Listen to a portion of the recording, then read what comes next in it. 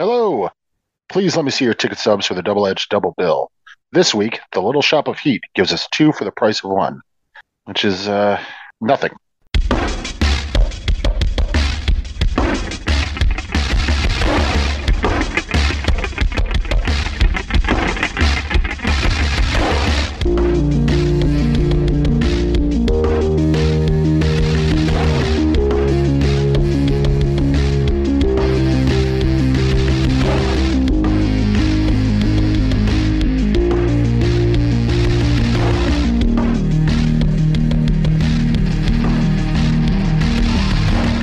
Each week, Adam Thomas and Thomas Mariani will come to the table to discuss the randomly selected yin and yang of a double feature. Then, both will have to pick a number between 1 and 10 in order to seal their fates for the next episode. One will have two good movies, the other two bad ones. Let the chaos begin. I, with a heavy heart, am Adam Thomas. And I am Thomas Mariani. My heart isn't quite as heavy, but I don't know. Give me some time. That might happen. Mine's a degenerative sort of defect. No. Right. It's like a cow heart. Sure. Well, welcome everybody to the Double-Edged Double Bill, which this is a monumentous occasion for a couple reasons. One, the plan is I'm going to be releasing this on the actual 5th anniversary of the show, which is May 10th, despite what, iTunes and your podcatchers might say, because there was a weird thing when we started the show where the first 4 episodes are listed as May 31st, 2018. It's like, nope. It's May 10th. Yeah, no. That's when I put out the first episode officially. And also, as I announced last week at the end of the last week's episode, this is going to be the final episode of Double-Edged Double Bill. And that might come as a bit of a surprise, especially, we had some Patreon polls and stuff that might have indicated we wanted to go further. This was a bit more sudden, but at the same time was something that kind of had been building for a while, and we just didn't quite honestly acknowledge it until fairly recently. That just felt like, 5th anniversary feels like a nice way to end things out, just because doing the show has been great. I've loved doing the show, but there have been certain points, especially over the course, I would say, the last 6 months or so, where it's clearly become, untenable for the both of us. I think you'd agree with that, Adam. Yeah, I just, because of personal stuff going on in my life and health issues and family issues and things, it started to feel more like a side job other than a hobby. And it's not that I wasn't having fun with it anymore, but I wasn't having fun leading up to doing it. Let's put it that way. I always had fun while recording, but leading up to doing it was always like, fuck, I got to try to fit this in. And once that started happening, it's like, well, then why? Yeah, and even just from my perspective, it's exactly the same thing. Like, I love recording the show with you, Adam, and I love editing the show. But as, a lot of those scheduling conflicts came into being, it made, obviously, the sort of, the wait to record it and the delays kind of like, it slightly tarnished, the recording aspect of it and then truncated the editing aspect, which I also like doing. And this just kind of became, a bit more like, oh, most of my time with this hobby I enjoy doing is spent with, my least favorite part of it, which is kind of after watching the movies, waiting to actually be able to record. And it's no, issue with you, obviously, with that, just because you had a lot of stuff going on in your life. Let's make it all about you. Yeah. I'm trying to avoid blame for you, but fine, I guess. But no, I think it became clear from that, and also just it became exhausting doing a weekly show after a bit, especially our format and everything. You can tell, especially with some of the bad picks over the last couple months, where it's just we don't have a lot to say about these because it feels just like covering a bad movie every week in particular started becoming a lot more draining and a lot less exciting, really, than even covering a good one and a bad one, I would say. But at the same time, I do want to emphasize that while Double-Edged Double Bill is ending with this particular episode, this will not be the end of a main podcast on the feed, because my plan is, given Adam's not going to be pursuing the show anymore, I'm going to take a bit of a break for a month or two, kind of gather what I want to do, and then get a new co-host, and then put out the new show, whatever that may be. And so, I'll also be releasing, some bonus stuff from the Patreon on this main feed, not every week, but it'll be every couple weeks or so, just to keep you all interested or enticed or whatever. And keep in mind with this new show as well, despite me getting a new co-host and everything, I am welcome to invite Adam on, if he's able to be on, as a guest spot or something on for the show at any time. I'm gonna come on and just fucking tank. It's gonna be our It Chapter to discussion elsewhere all over again, baby. Oh, I can eject you. Like, I have no fear of ejecting someone for doing that necessarily. Oh no, but yeah, of course, I'll definitely, whenever available, whenever I would be a fit, I would definitely like to be on whatever you do. And also on the Patreon, patreon.com/GEDBpod, I'm planning on also releasing some like bonus material there. You know, if you join up for the $1, I'll be putting out like sort of on the edge of relevance style things.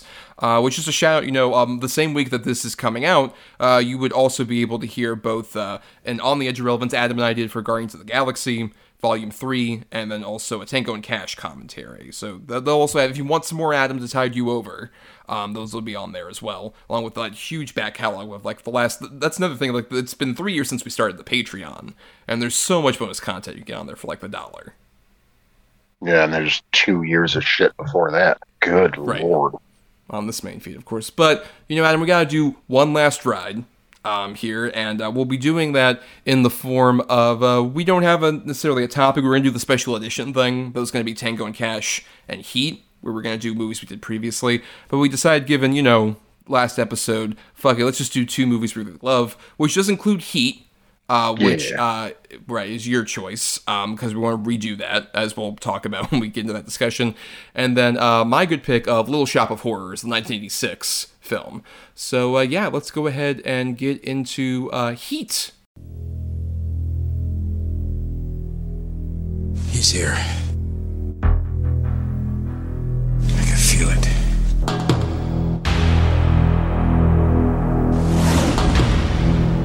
You search for the scent of your prey, and then you hunt them down. That's the only thing you're committed to. It keeps me sharp, on the edge, where I gotta be.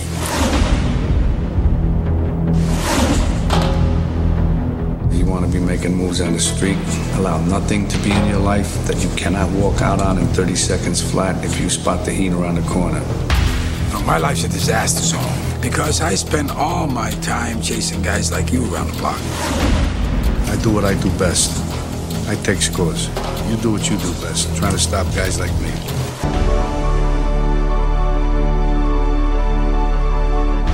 Al Pacino, Robert De Niro, Val Kilmer in a Michael Mann film.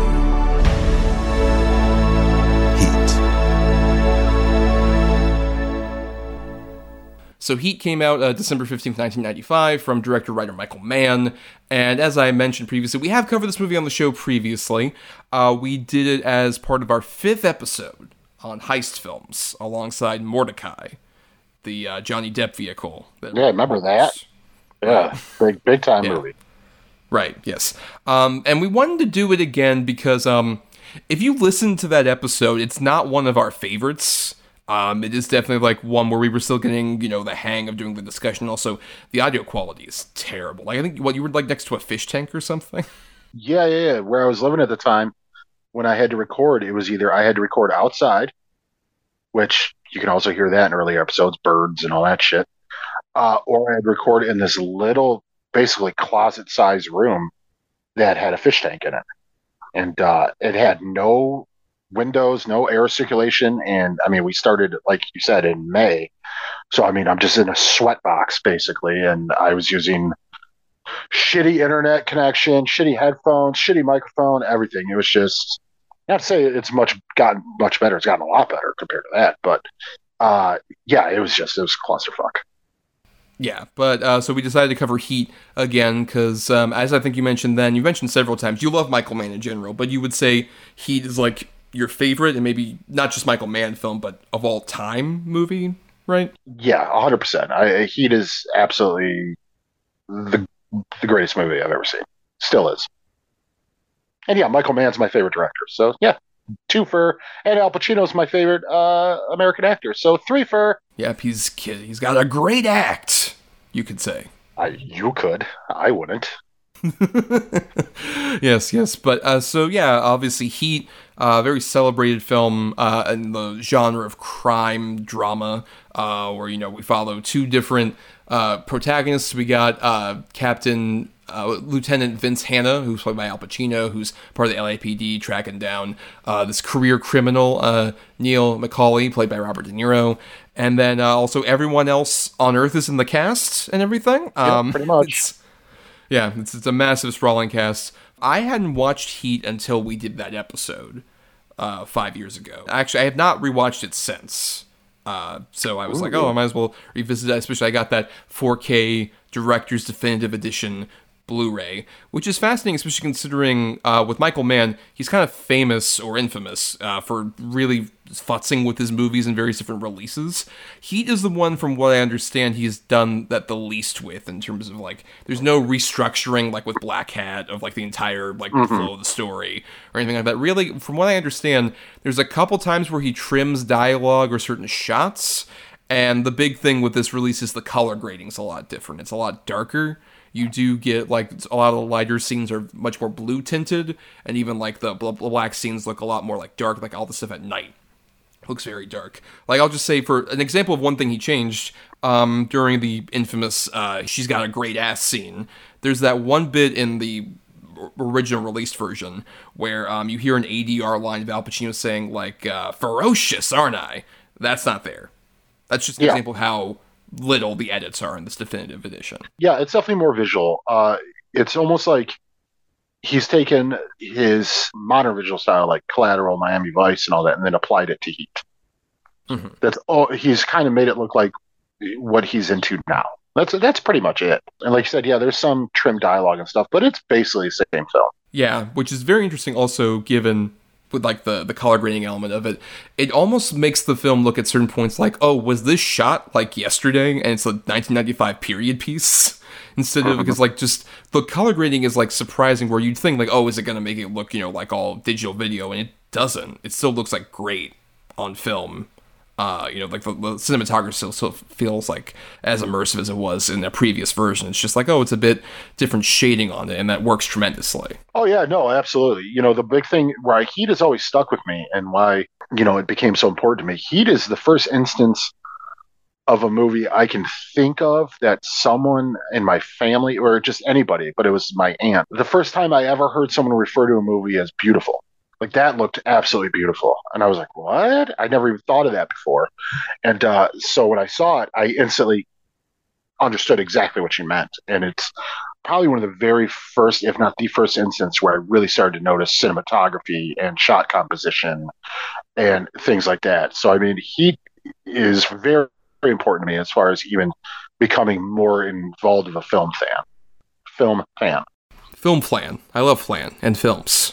I don't really like flan. I don't like it. Feels like I'm eating snot. Now you see why the show's ending. We just that was the big straw that broke the camel's back, was our flan differences here. Yeah, our flan friction, as it were.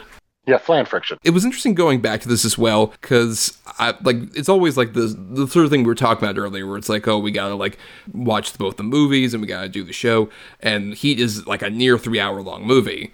It flies by so well. Like, you just are fully immersed in it, and you never feel like, oh, this is super long to any degree. I to the point where it's like, I don't agree with clocks and things when I watch this movie. Like, nope, that wasn't 3 hours. No, that flew by. I get so engaged and engrossed with this movie that every time I watch it, it's gone. And I've seen this movie, I don't know how many fucking times at this point. But yeah, I never have ever felt the run length. And, that's the thing with this movie, where certain people I've recommended it to are like, you got to watch it. The run length has always been a sort of, I don't know if I can commit to that long, or I don't know if it's almost 3 hours, shit. And then anybody who's actually committed to it and watch it all agree, like, man, that didn't feel like 3 hours. That movie's incredible. And that's a lot, considering, like we mentioned, everyone's in this movie. There are so many different, like, pieces that are, like, going on at the same time, to the degree that, like, this was an infamous example where Michael Mann had written the script a while ago, like in the 70s or so, before he even like had directed anything. Was just writing scripts, basically. And he, was like, oh, I need to do something with this. No one's like buying the script. How about I turn it into a TV pilot, which he did with LA Takedown back in '89. And it's a fascinating case study if you ever watch LA Takedown, like I have in the intervening time since I last watched this. And you just see like, oh, wow, this is Heat, like the scenes are like very similar. It's a shorter version, but like the stuff that's there is extremely similar to the original movie that we've seen. But it's just the way it's shot and the way that like the actors are performing it. It's fucking dull. It's so boring. Yeah, it's not good. And what do you think is the key thing that makes this version of it work so much better than the LA Takedown version? The actors, the technology, the camera work, everything. It's definitely one of those movies where everything in this came together perfectly, to where I don't think this movie, and I know the sequel's coming out and all that bullshit, but I don't think this movie could exist without this cast, without this group.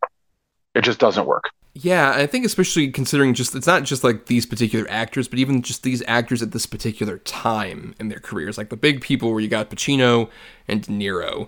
Mid-90s, very different times for both of these guys, where like Pacino had just come off of winning his Oscar for Scent of a Woman, an Oscar that many, I think, rightly consider a career Oscar, because yes. I finally watched Scent of a Woman recently, and that movie fucking sucks. And I don't get all of the love that it got from the Academy. It just doesn't make any fucking sense to me. It's so clear like a career thing. So he was definitely in that kind of mode where he's like, oh, I won. So this is like victory lap shit. Like I don't need to like really, be the subtle nuanced guy I was in the 70s necessarily. And then at the same time, De Niro is also like, this is post like Cape Fear, kind of like this 90s period where he's starting to transition out of like, he's still a very well-respected actor, but he's kind of like very close to that sort of Meet the Parents era. That's going to like completely turn him into a different direction. So it feels like these guys only could really do this particular movie where they're playing both two incredibly fascinating characters, but also just two dudes who have like clearly worked for a while and are very tired. This movie, despite how like propulsive and energetic it is, everyone is so fucking wiped out by life in a way that feels like very authentic and very relatable, despite the fact that like, oh, it's cops and robbers or whatever. It's like, no, it's just everyone feels tired, and I get it. Especially now, more so than the last time I watched. It's like, oh, I get it even more. Like, I'm fucking so tired. Yeah, these are all lifelong cops, criminals, whatever, with all these personal struggles going on. They're just exhausted. They're at the end. Like, this is it. We just got to get through this. Fuck. Like, you get the idea that the Hannah character, like, I can just catch this fucking Macaulay guy, and I can take a fucking break. And Macaulay, my last score. I just got to get through this, get over this, and I'm good to go. And, it works perfectly for that. Because, I mean, nobody can disagree, at least I think, that Pacino, while he is wildly crazy and over the top in this movie, it's a brilliant performance.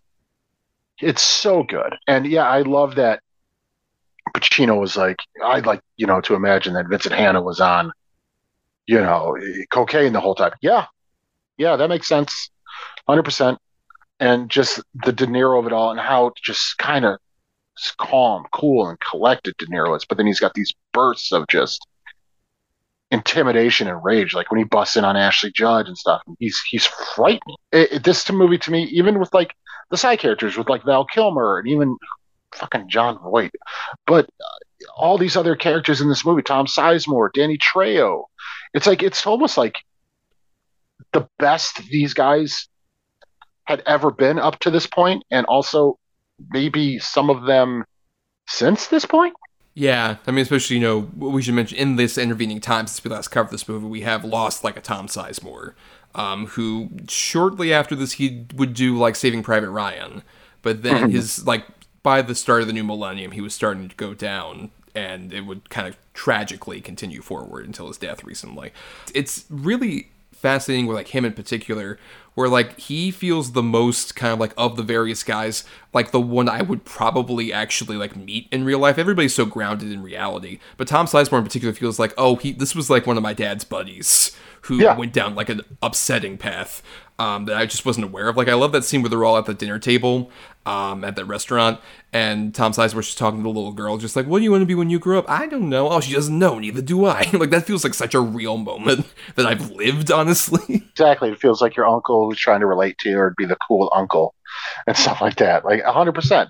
Yeah, Tom Sizemore, and I don't want to go off and think about Tom Sizemore, but Tom Sizemore was one of my favorite character actors. I mean, look at, like you said, him in Point Break, him in Natural Born Killers, which I'd argue he's one of the best parts of that movie. Him in Strange Days. Like, that guy was fucking great. But man, he just couldn't get rid of them demons. Because I don't think he would have ever been like a headlining star. They tried that once with The Relic, and it didn't really work. But he was pretty fucking great, man. Yeah, when he was functioning, he could be really great. Yeah, for sure.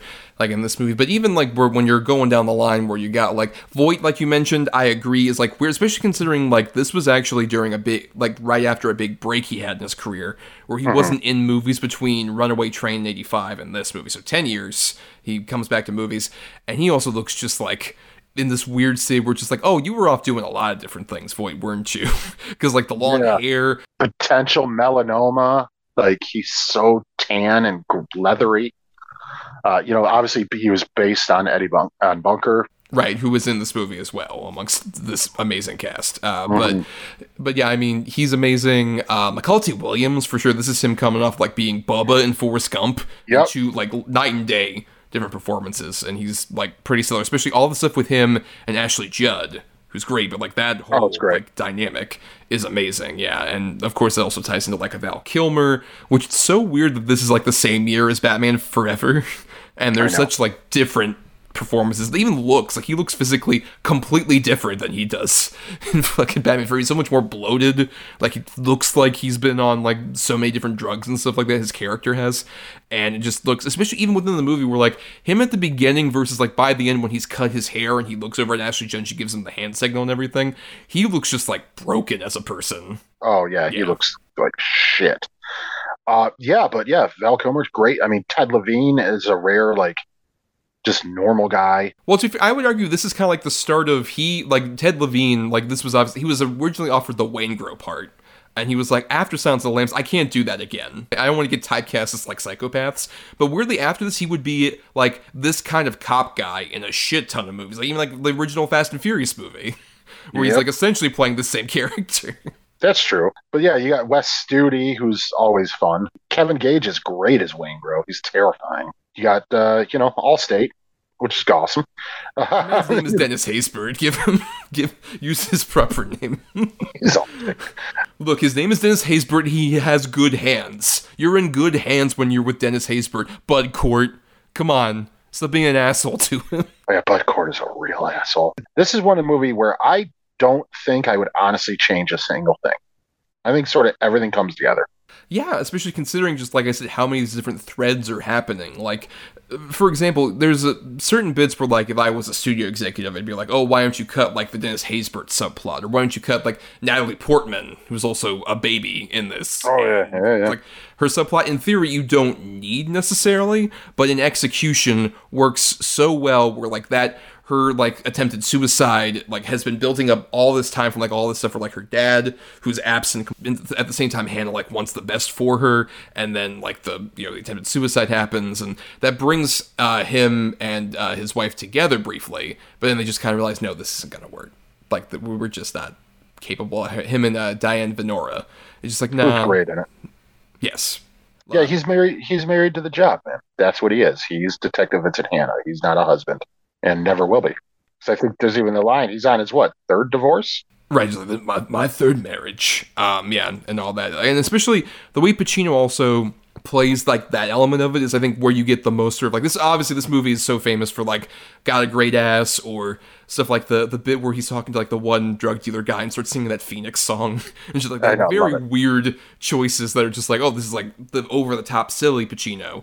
But then you've got like the smaller moments. Like my favorite with him and his wife is the bit where he comes back after she said like, I made dinner for us like 4 hours ago. It's like, oh, I'm sorry that I couldn't come back and be like, oh, the dinner's a bit overcooked. Like the way he like just completely falls apart while delivering that, like pause and then just like sinks as he like says cooked. It's so good. I had these two crackheads put the baby in a microwave to get it to stop crying. Let's talk about that. Let's share. And through that, we could find a catharsis. Like, he's so fucking good. And it's just, but then, like you said, you get the moments like him in the club with Tone Loc, give me what you got. Like, he's just going nuts. But then when he finds Natalie Portman and the mom comes in and the way he's acting with her, or everybody talks about it, but the diner scene, is one of my favorite just pure moments of dialogue between two characters in a movie, and one of the best acted scenes, period, in a movie for me. Him and Robert De Niro sitting across each other face to face, these two dudes, older guys at the end of the road, just finding a weird commonality in their obsession with their work. And it's fucking just a masterclass. Well, especially when you consider this is the first time they were together in scenes in the film. Right. And, like Godfather Part 2, there are different timelines and stuff. And it's such a great example where this is the one scene they share with each other, but it's like shot so dynamically, but at the same time, it's not flashy at all. It's like literally, I believe they had like a 3-camera setup for that, where it's just like one behind Robert De Niro, one behind Al Pacino, one of like the two of them. And it's just like, just the cutting works perfectly because you're just immersed in, like, this just feels like a natural conversation between two people where they establish the thesis that obviously has been running throughout all of this, just like hey, you know what, man, if I find you, I'm gonna, like, in a corner, I'm gonna get you before you make somebody a widow. And it's like, yeah, but at the same time, I'm also gonna get you if I have the upper hand in that situation. If I feel boxed in, I'll put you down. Right. Though my favorite sort of implication of this is I'm just imagining behind maybe that one camera that has like the 2-person setup, there's a waitress who's like, I need to ask them if they need a refill or if they want to try our specials, but they seem really intent on continuing this. I'll just wait. I'll finish the conversation. But could you imagine if they filmed that? If they're talking like, hi, can I get you guys some sweet teas? Like, you'd be like, what the fuck? What good? What good? I like mine unsweetened. It's so fucking great. And the thing is, like, there's that exact scene in the LA Takedown, pretty much shot the same way too. Yeah. But it's the caliber of acting compared to these two guys. It's no other two guys could do this and deliver that scene the way they do. I don't care. I don't know who you put with. If you took one of them out and put anybody else in it, it wouldn't work. It's these two guys, these icons of, American acting, play gangsters, typical Italian guy actor, like roles and stuff like that. And you put them in this, and they're not just gangsters or Italian mafia or any of that stuff. It's just cop and robber. It's a very simple idea that's been told how many times? Cop versus robber. And it's never been told quite like this. True, but counterpoint, Adam, I think Tom Holland and Timothée Chalamet would do such a great job. That's what Hollywood wants. That's what the people want. What? Is that a thing? No, this is a complete joke about what a dumb studio executive would do. It's like, get the Timmy and the Tommy. They'll be together. We're getting Adam Driver to play young Robert De Niro. And you're like, wait, what? I mean, to be fair, that one I think makes more sense. That feels like to me. Another great scene that displays that for me is like the scene where Pacino comes across like the prostitute that Waingro killed, and as her mom comes by, and Pacino doesn't say really anything during that at all, just like hugs that lady, but it says like everything about like what we've heard him talk about, but just like really displays it fully. They're like, oh no, even this guy who like would go on this like long monologue about the baby in the microwave is still just like, in the moment I can't fucking handle this. And I mean, he fucking hugs her. Like, it is a bear hug. Like, he hugs her once, she lets go, and he pulls her in even tighter. Like, it's a moment. Like, that's one of the things where, like, you do feel bad for his wife in this movie, of course. Like, he's completely neglectful. He's all this stuff. But you kind of, at that moment, like, oh, I get why he doesn't share and why he's so closed off, because he has to deal with this horrible shit. That's when he has his like emotional like feelings that aren't rage or sort of being shut off, as consoling the mother of a young 14-year-old prostitute who was just butchered. Like, it's so fucked, and you feel for him in that moment. I mean, you feel for the mother more, of course. Good Lord, but you get why the Vincent Hanna character is how he is and why he is the way he is. Yeah, that's another thing that I do appreciate about this movie is, like, Michael Mann often sort of gets the criticism about, like, sort of his inability to write female characters from, like, a lot of critics. And I think this is one of the better examples for me, with, like, you mentioned, like, even that side character. But even, like, when you get down to, say, like, like, Dennis Haysbert's wife, when she just, like, watches the news report at the bar and then is just, like, completely dumbstruck by what's going on there. Absolutely destroyed. I mean, her moment, I'm proud of you. Yes. You know, and he's all fucking drunk, and then he has that amazing emotional breakdown and crying. Good drunk acting. Yes. I think generally, for sure, on that, especially like Val Kilmer as like sad drunk, like hungover, particularly when he wakes up at Robert De Niro's house and shit like that. Wonderful. But even like Amy Brenneman also I think is great in terms of like her relationship with De Niro, where you can tell these are two very like socially awkward people who have not really had like many relationships. But it feels like so genuinely earnest, where they're like, they have that conversation about just like, oh yeah, you know, the Fiji and shit like that. It feels very much like, oh, there is actually a relationship that's growing here. But at the same time, you can tell that like as things go along, it's like this is never going to work out. And he keeps saying, and he keeps saying that thing constantly about like, you know, in 30 seconds flat, you got to be willing to leave everything. And he keeps saying it more and more as like, oh, you're trying to convince yourself this is like.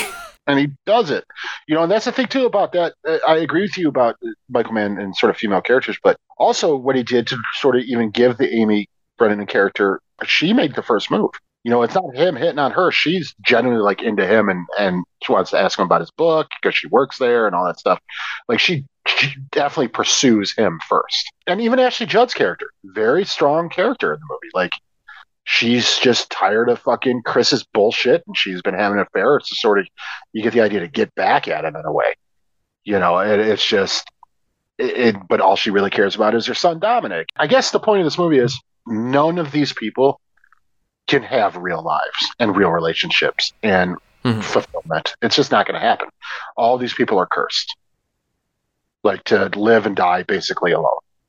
Whether that's the rules they set for themselves with the De Niro character, or just because of the lifestyle and the job he does with the Vincent Hanna character, you're going to be miserable. Well, are you saying that Ashley Judd won't have a fun time with Hank Azaria, who seems like such a good guy? He's a good guy. And, you know, also, Kilmer's the only one that gets away, at least that we know of. He drives off, they let him go. Yes. So Val Kilmer gets away. Yeah. Right, yes. But unlike, say, a Danny Trejo, which that whole sequence, his ending is so fucking brutal. Best acting he's ever done. Yeah. It's so disturbing. I remember when I first saw it, and I was genuinely, like, kind of freaked out by it. Just the way he's laying there, and he's fucked up and beat to shit and bloody, and the way he's talking.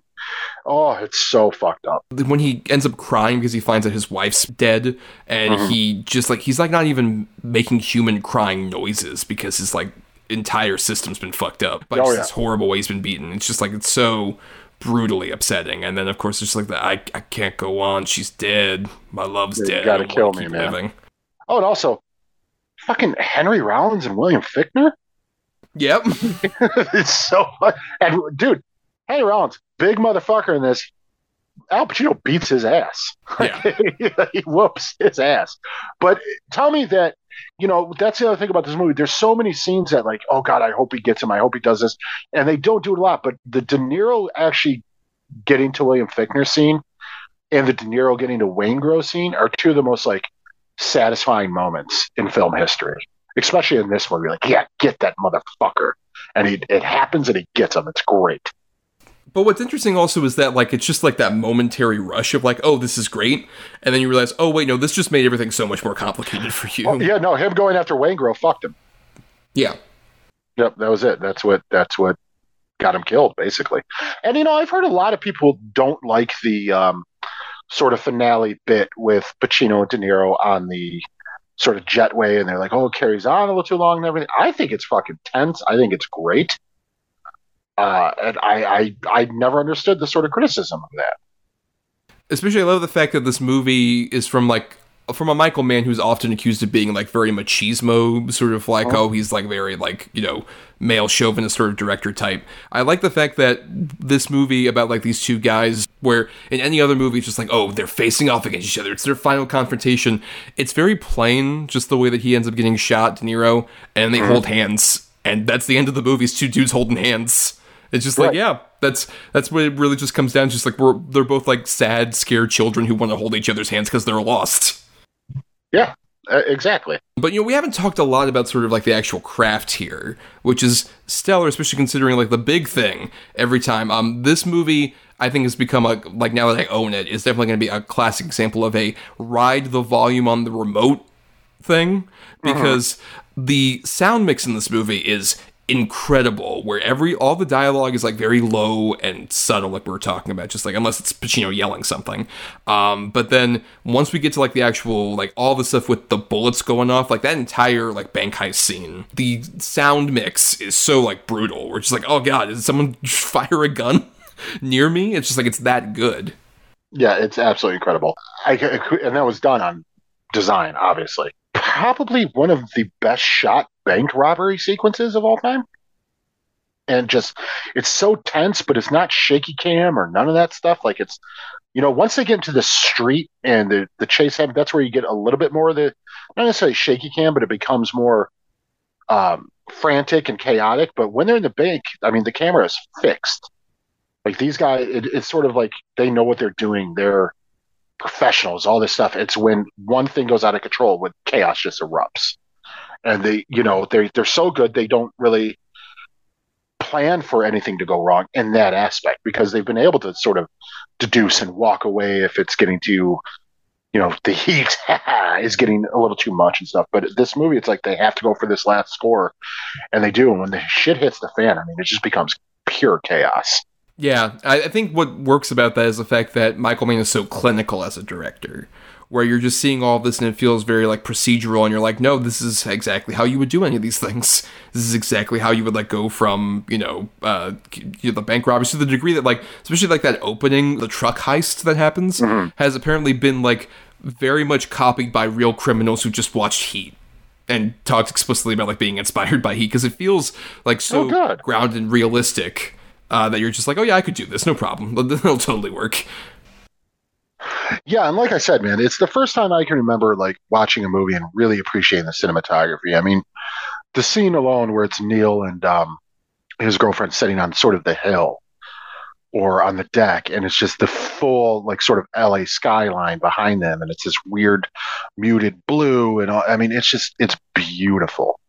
It's absolutely gorgeous to look at. And obviously, this is my favorite Michael Mann movie. I mean, followed very closely by like Collateral. But I think this is his best shot film. Yeah, and I think, and especially considering like you can see a lot of things with this movie where the influence is so like wide ranging. Where obviously like Christopher Nolan cribbed so much for The Dark Knight, but even when you hear people like apparently Wes Anderson cribs a lot from this movie, he said just like, yeah, I love Heat and the way it's constructed. It's kind of weird, but like when you actually watch, it's like, oh yeah, it's very symmetrical, and that makes sense. The way that like Michael Mann even just like films people, it kind of works. I mean, and I've seen interviews on talk shows and stuff like that. Like, forgive me, I don't remember exactly the guests, but I've seen several where, this movie is brought up. Where like, oh yeah, I mean, our visual inspiration was like a Heat, or, there's scenes of dialogue that happen in movies or conversation between protagonists and antagonists. And they're like, oh yeah, the diner scene from Heat. Definitely. I mean, even Scorsese, sort of the scene with Nicholson and DiCaprio in The Departed, he like watched Heat for a part of that. Like, he's like, oh, this is so great. And I completely see it. Yeah, I agree. And it's so interesting given the fact that like this movie, when it did come out back in 1995, it was successful and liked, but it feels like it kind of like, it wasn't necessarily like the biggest possible thing that you feel like it should be necessarily until it went out on TV. And that's where a lot of people sort of like really glommed onto it, which is like, oh, it was on like a TNT or whatever, and so everyone just saw it because it was on all the time, and it was also so fucking long. Like, I think even Michael Mann put in certain scenes for the TV edit, where it's just like, oh, I don't know if we can quite, it's 3 hours long, so I don't know if we can do this. Like, oh, you want it 4 with commercials? I got some shit for you. I'll put more stuff in there. Yeah, but this was definitely that. I don't know. That might be the first place I saw it on like a TNT or something like that, because this was definitely constantly in the rotation. And every couple of years, it'll just pop up, on TNT or TBS or something like that, or even TCM. I love that, even your Blu-ray cut came out, or 4K cut, where it's like giving people who are digital collectors now who might not have ever seen this a chance to like rediscover it or discover it for the first time. Like, this is sort of one of those movies that I feel like it's timeless. Like we just talked about, like a Dog Day Afternoon, where I think, you show people that movie now and they're like, wow, that's still a fucking good movie. 50 some years later. I think Heat's going to have that type of power too. Or even down to like, we mentioned like the TV element of it. Like at the same time, this is also a movie that pops up every 6 months or so on Netflix. And anytime it's on Netflix, it's usually in like that top 10 sphere where people are just like watching it. Yeah, for sure. I mean, this movie, it's a classic. It's already a bona fide, like, for real classic.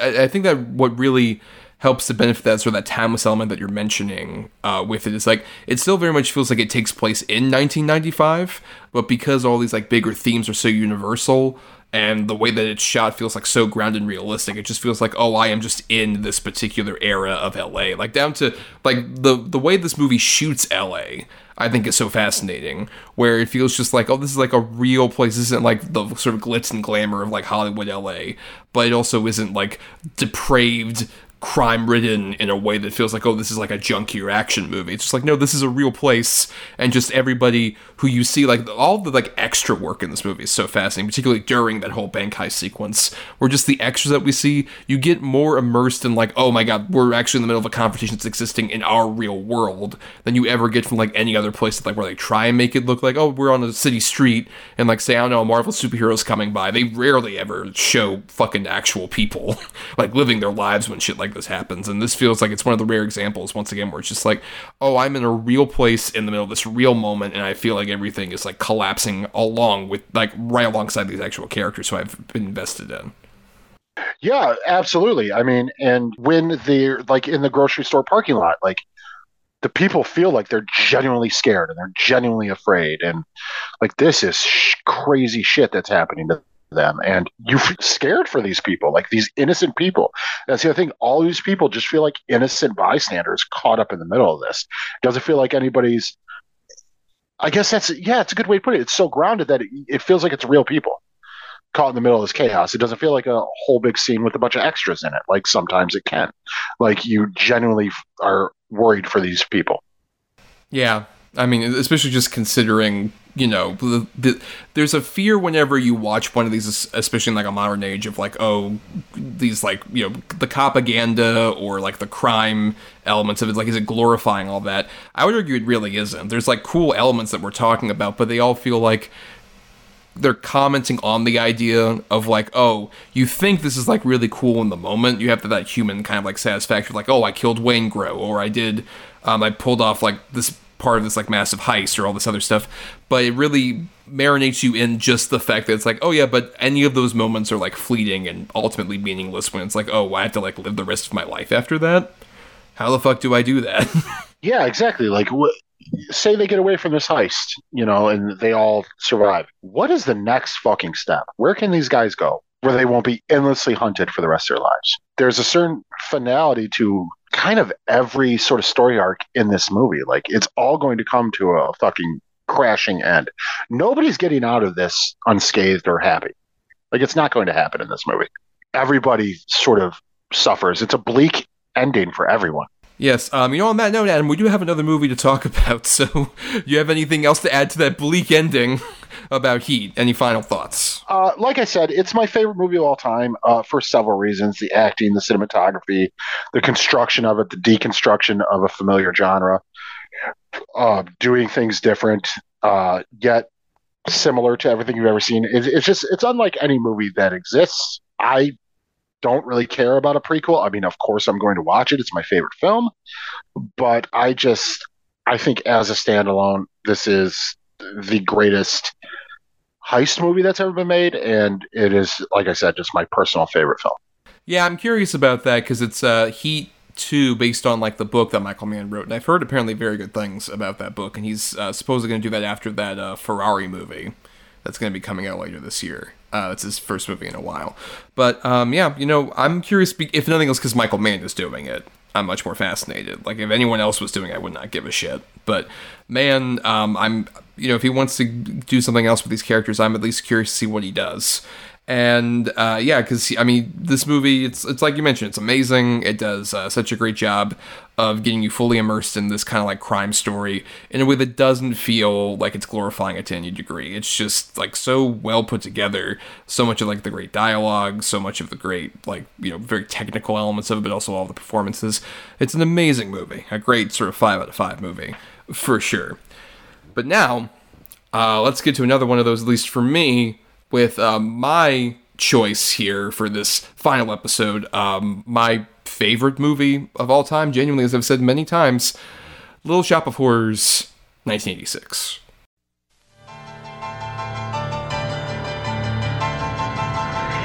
It all began in this little shop. Ow! Damn roses! Where, strange as it seems, something extraordinary happened. I'm afraid it isn't feeling very well today. No, it's not bizarre. What kind of a weirdo plant is that, Seymour? Where did you get such a weird plant? A girl. You don't need a nice voice when you live on Skid Row, Mr. Mushnick. Feed me Seymour. And a plant. Feed me all night long. How am I supposed to keep on feeding you? Whoa! Catch me now! I'm just a mean green mother from outer space, and I'm playing. I'm just a mean green mother from outer space, and it looks like you've been had. Yes! Rick Moranis, Ellen Greene, Excuse me. Vincent Gardenia, with special guest appearances by Steve Martin, John Candy, and Bill Murray. It's your professionalism that I respect. Little Shop of Horrors.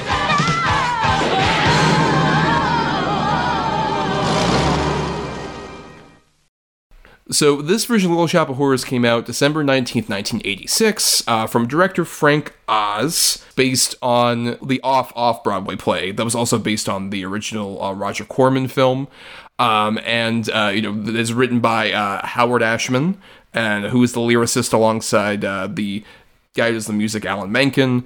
And as I've mentioned before, I love this movie so much. It's so dear to me. But I'm curious, Adam, what is your relationship with this movie? When I was a kid, I saw it, and I love Rick Moranis. Even as a kid, I was like, this guy's awesome. So I forget who showed it to me. I mean, who knows? It could have been my grandma or my same aunt I was mentioning, because she was like the first person to show me Lost Boys and all that stuff. But I remember just sort of being dumbfounded by this movie, but also thinking that this might be one of the coolest things I've ever seen. And that's coming from somebody who has never been a musical fan, but this is one of the few where I'm like, I can watch this from front to back. I was sort of awestruck by it, especially the practical effects of the Audrey 2 plant and just the all around weirdness of everybody, because everybody's sort of strange. They're all weird caricatures, and it's stuck with me for forever since I've seen it. And it's not one that I go back to that often, because, like I said, I'm not a big musical guy, and I don't know how, with repeated viewings, how it would hold up. I'm assuming it would. I loved it when I first saw it. I just think it's such a sweet, weird, bizarre, sort of oddly sleazy, but yet sincere movie. It feels like the John Waters movie that John Waters didn't make. Like, if John Waters would have got a hold of this source material, I don't know that it'd be much different.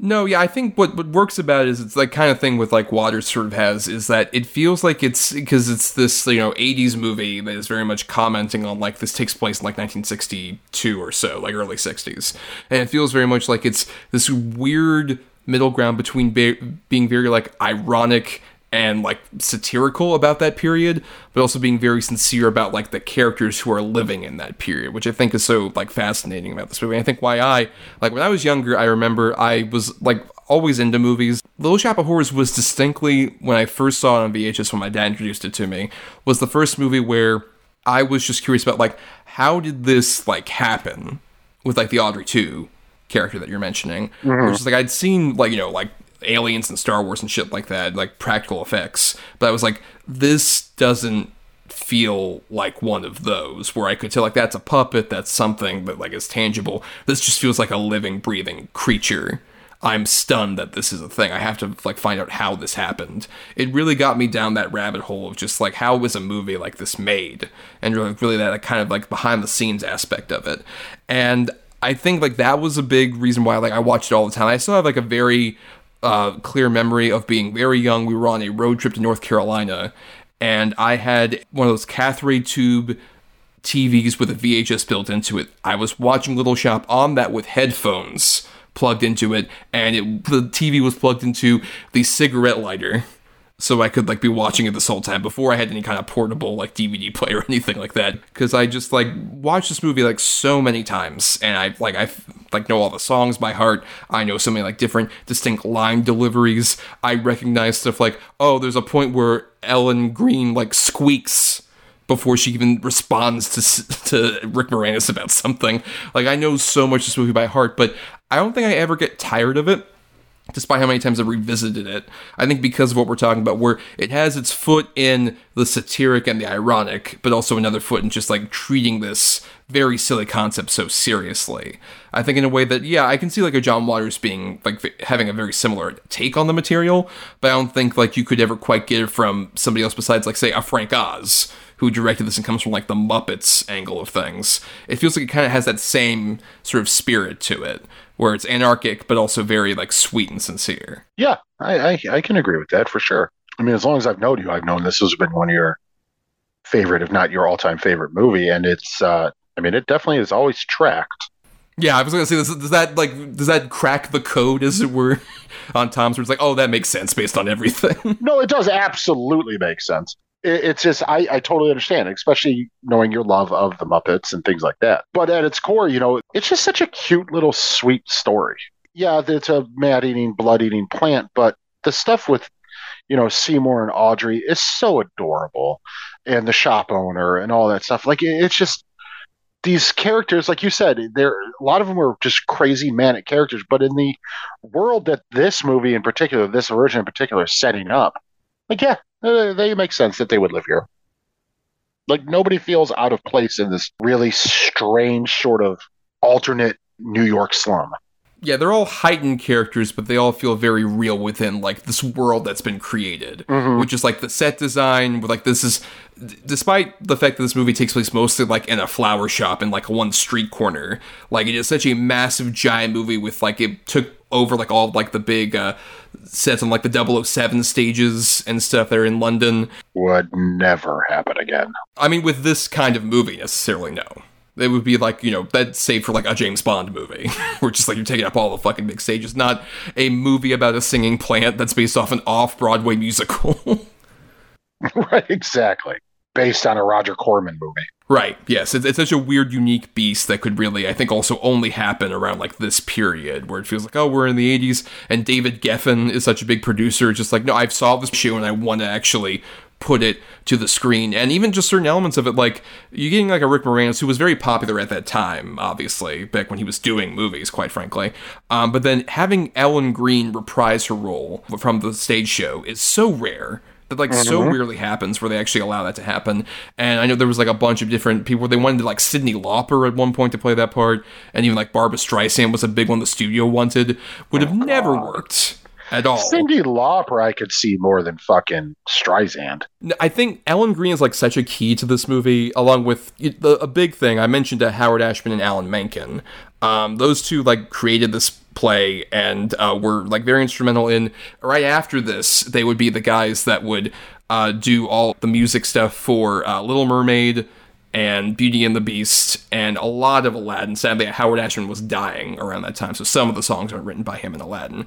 But I think all of those have a very similar kind of thing that we're talking about, where it's like there's a sweetness and a sincerity to like the Audrey character that like Ellen Greene beautifully portrays, but at the same time, it's like with that Somewhere That's Green number, she earnestly wants to get out of this horrible place in her life. She wants to get away from this abusive man. She wants to be with Seymour, who she just feels she's not good enough for. But at the same time, her dream fantasy is like a really shitty, just like a suburban household where it's like, oh, we have Tupperware parties and I spray like Lysol around. But like that there's like a satiric intent with that song, but also she's so sweet and earnest about it. It's like, you know, I want that very dull life for her. She deserves that after having this fucked up life she's had. Yeah, 100%. And that's probably my favorite song break of the whole movie because it's so silly, but yet such longing behind it and everything. I just love that break. And the way everything looks, where it looks like it's a set, it's done so well. Yeah, it's a really sweet moment. I do know also from talking to you, and I think for a lot of people, I don't know for me, but this movie kind of single-handedly instilled your fear of dentistry. Right, of course, with the Steve Martin character who pops up here. And I think that's such a fascinating character where, given he's like an abusive asshole who like we see like physically abusing Audrey the whole time, and having him at the same time be like the Steve Martin funny character, that is such a hard thing to balance.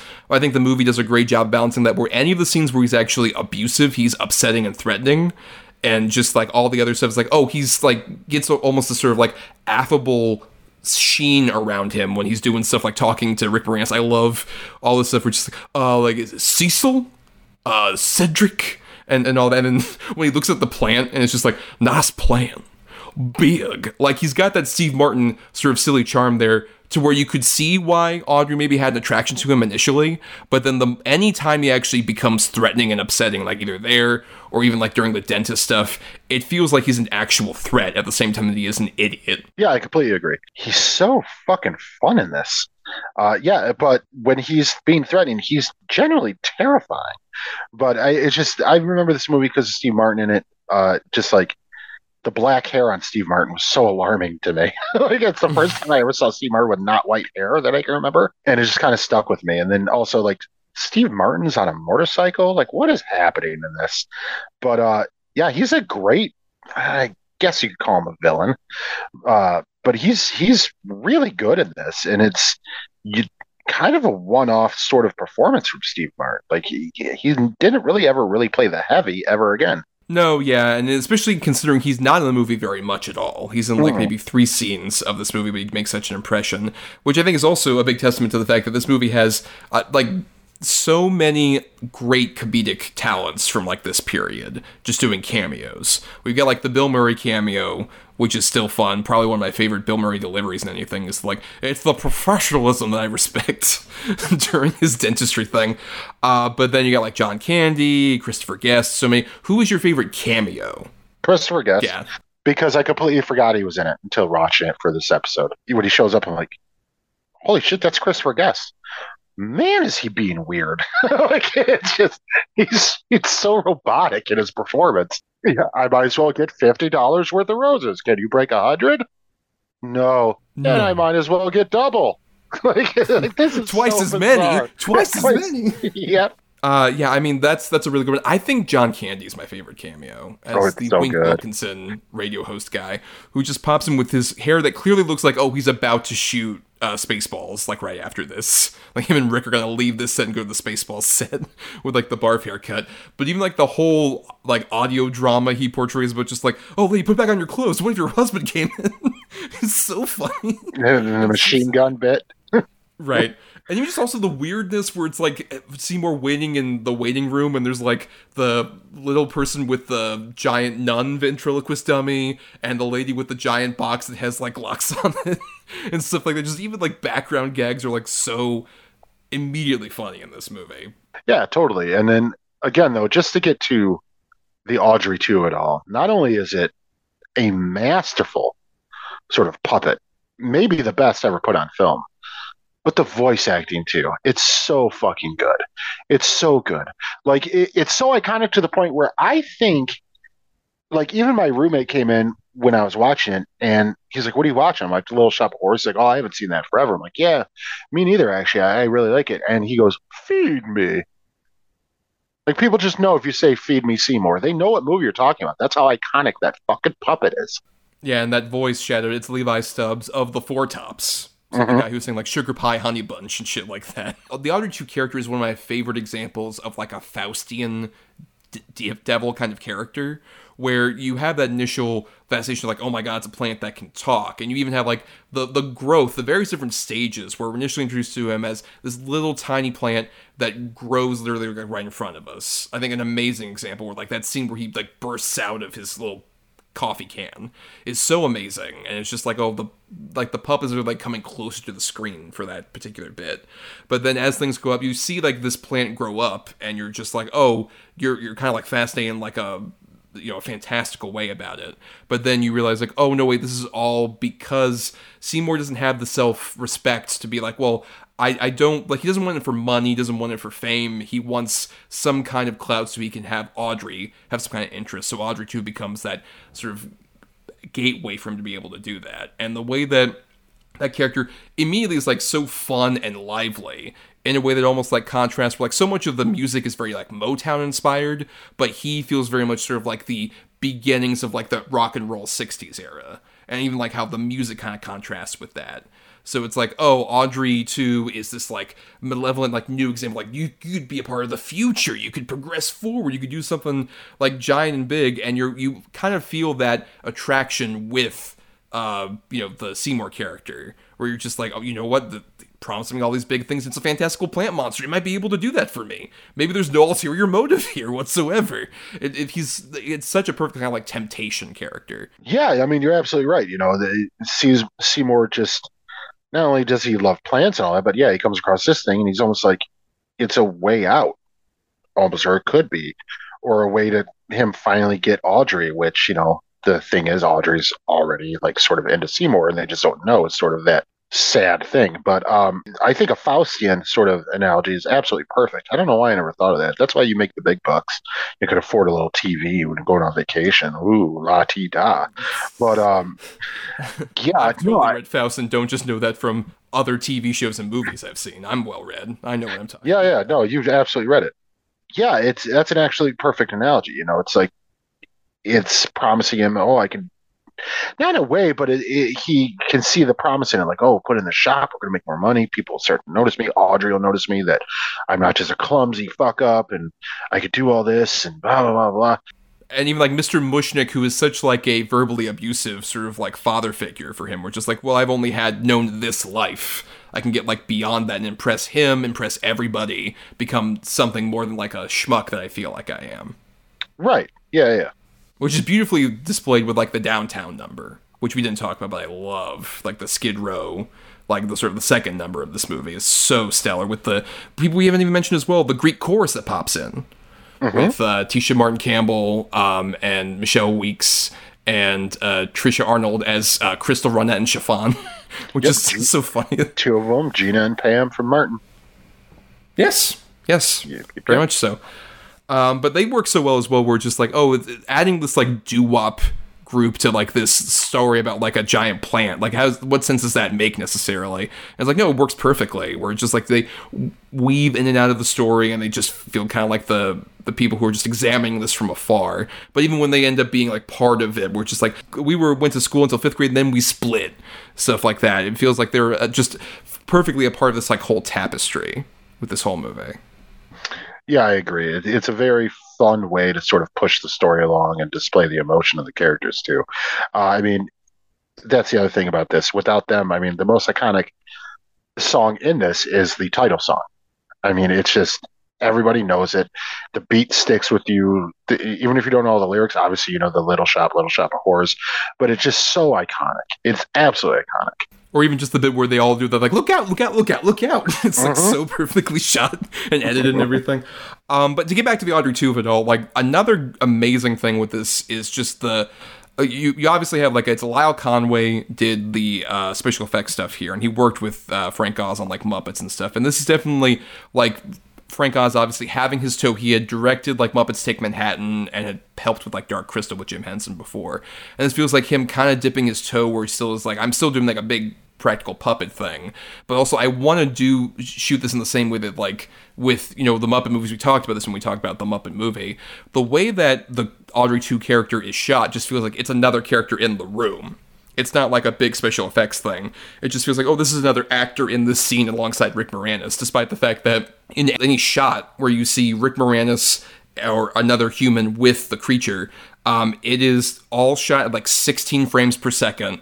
So literally, like, Rick Moranis is like mouthing along to the song at a slower speed for that particular shot, so they can get those lip syncs perfect with the creature. And it's like some of the most amazing sort of practical effects stuff where, because of like those lip movements and like how seamless all of it is, even stuff like later on when Audrey 2 like grabs the counter and moves itself forward from its plant pot that's there, it's just like you can't get anything more perfect with that in practical or like CG, I would argue. It just feels like this is an actual living being who agreed and signed on and contracted to be in this movie, not a special effects creation. 100%. That's exactly what it feels like. It's one of, I mean, the escapism level of that sort of effect is just, I don't know that with just a full-size puppet, like maybe like a Jabba the Hutt or something like that, we're like, oh, that's a real thing. But I mean, I'm hard pressed to find another example like Audrey that is just sort of, yep, that's real. You buy it almost immediately, and it just stays with it. It's pretty great, man. I mean, I totally understand why this movie is so beloved and why you love it. I mean, I'm not saying I don't love it. It's not as ingrained into my childhood as it is might be yours, but it's kind of a magical thing, right? Like nothing like this exists other than this, and nothing like this has ever existed since. I heard there were talks of doing a remake like a little while ago. I don't. I'm happy it hasn't happened because I have a feeling it would just be a CGI thing. Yeah, it 100% would be like a giant CGI. Yeah, and you can't. It wouldn't work. It would not work without the practical effect. And plus, just no, because how are they going to do it? Are they going to do it like this, where it's funny and whimsical and yet also kind of wild? No, they're either going to go straight comedy with it, or it's going to be a dark version, and I don't want any of that. Yeah, like, because there's always that weird thing where it's like when you remake a movie of a stage show, where it's like technically that happens anytime they restage Little Shop of Horrors, and I've seen like some like the stage productions and everything, and I have fun with those. Like, there's great footage of it was at like the Hollywood Bowl, and Ellen Green reprised her role, but Seymour was played by Jake Gyllenhaal, and like that's fun. I don't mind that idea of just like, oh, going to a show and seeing a different version as opposed to like a forever like preserved version on film. I don't think you can really like outdo what this movie does, except of course we haven't mentioned it yet, but a big thing with this movie is that in the original stage show, the ending is not nearly as happy. They originally shot a much darker ending. Audrey 1 ends up getting killed by Audrey 2, and like as she's dying and Seymour has her in her arms, she says, no, I want you to feed me to the plant, and so you can be successful and continue. And then after that point, Audrey 2 ends up getting sold by like this, the character is played by Jim Belushi in the theatrical cut and is played by Paul Dooley in the original ending. Ends up selling it all over the United States and spreads around where the plants take over the earth, basically. By the end, it's like a big, massive ending with like all sorts of giant puppets and model work and just a lot of chaos and destruction that happens. That didn't test very well.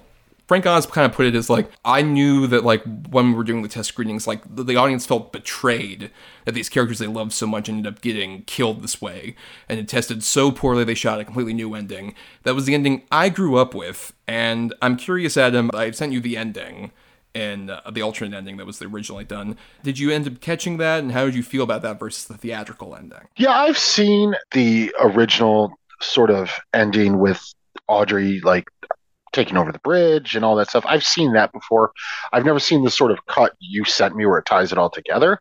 I don't know how I feel about it. I like it. I think it's kind of crazy, and it's like, I can't believe we're doing this.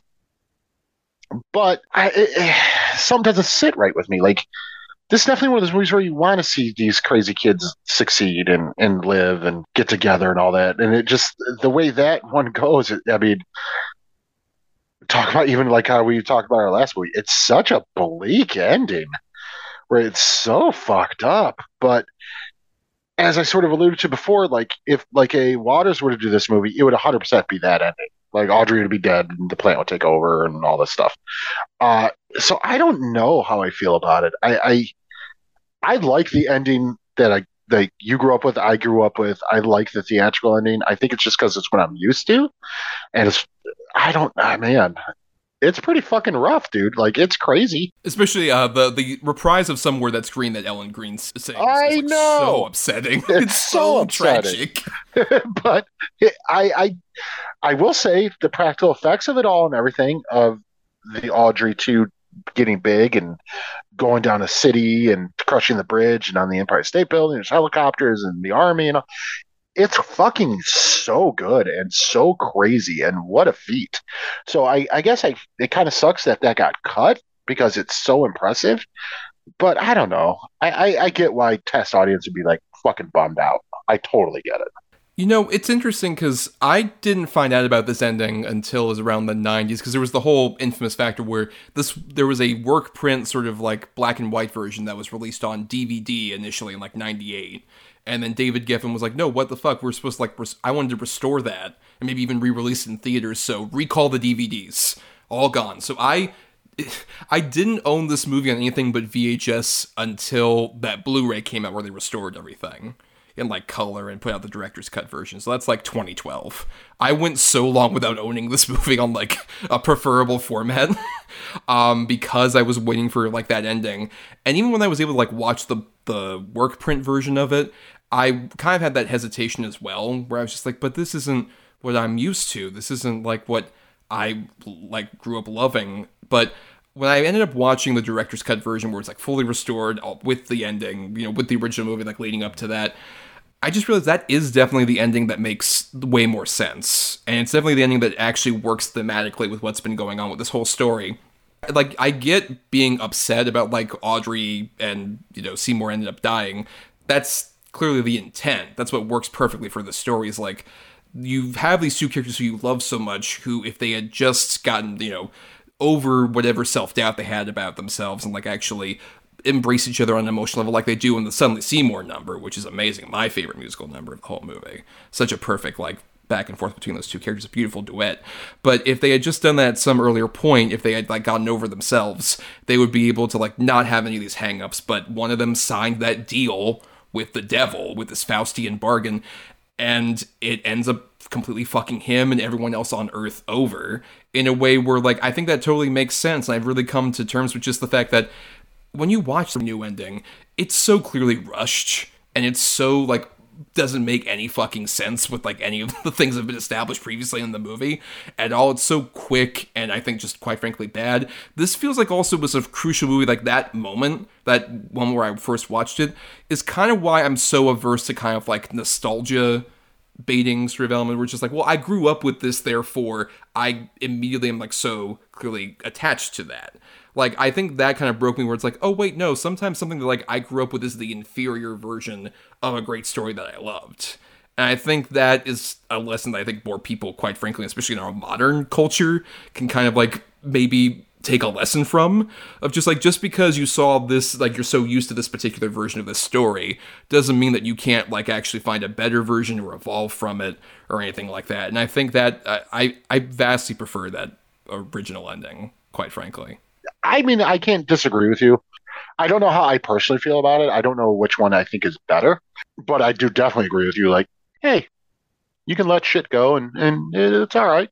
I think that's a big problem we've had in cinema and television and music in general for the last 5 to 10 years. It's just because something was good when you were a kid does not make it good now, and you don't have to be a fucking prick about it. Yeah, but I will give credit. The theatrical ending, at least, also is probably the funniest I've ever found Jim Belushi. I'll give it that much for sure. Yeah, I'll give it that. Oh, yeah, definitely.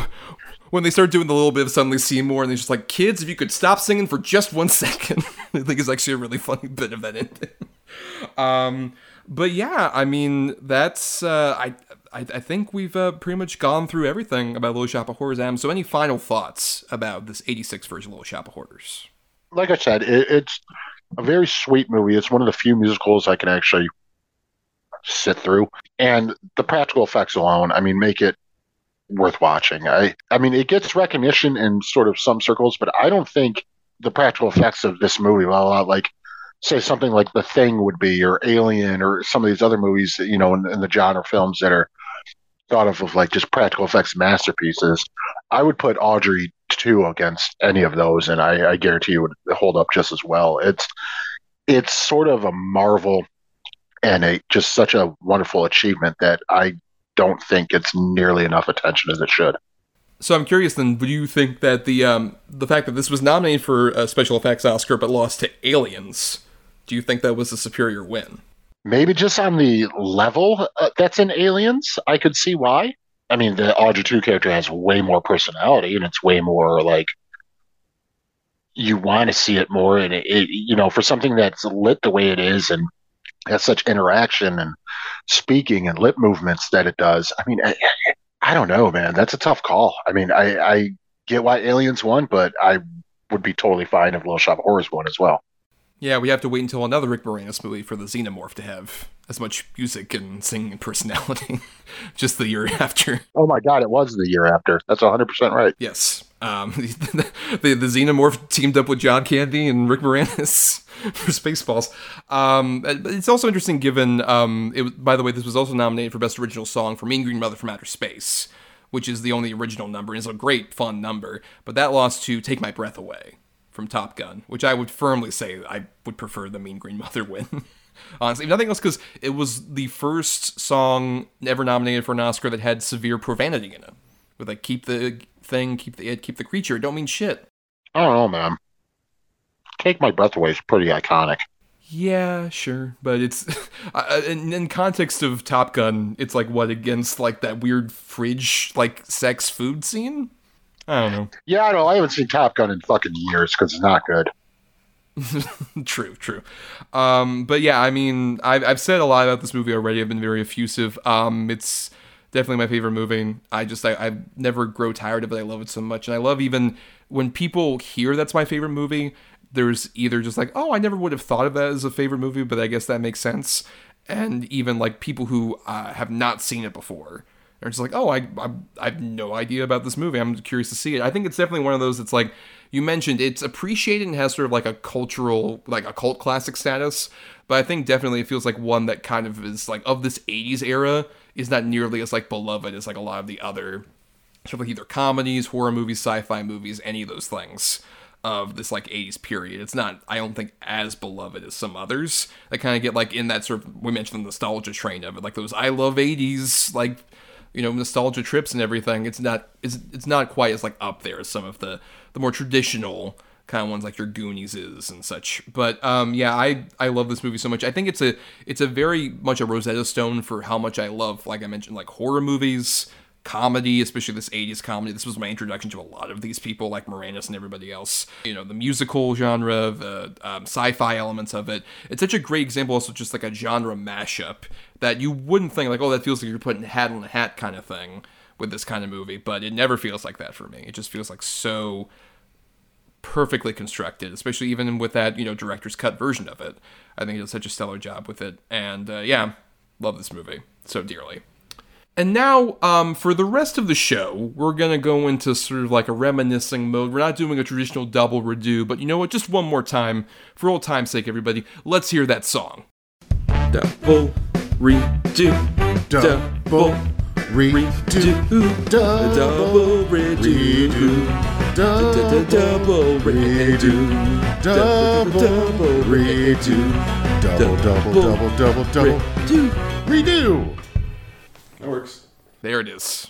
Our beloved Double Redo theme, which we recorded together. Greatest thing I've ever done. It's pretty amazing, honestly. I just love how the way we did that behind the scenes, everybody.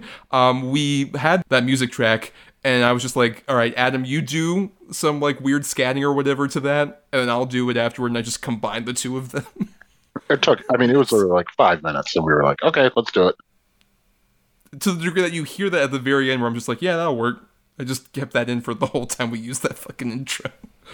But yeah, so now, Adam, it's time we did some, you know, reminiscing now that we're on this last episode.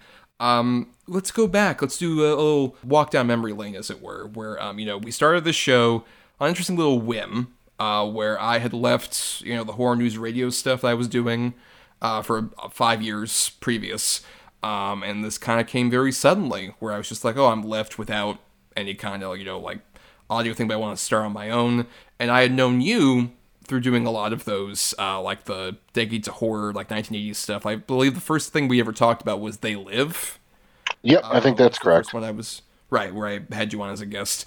And we had become, sort of like fast buds. I had you on like nearly every episode, especially the 90s and beyond show I was doing over there.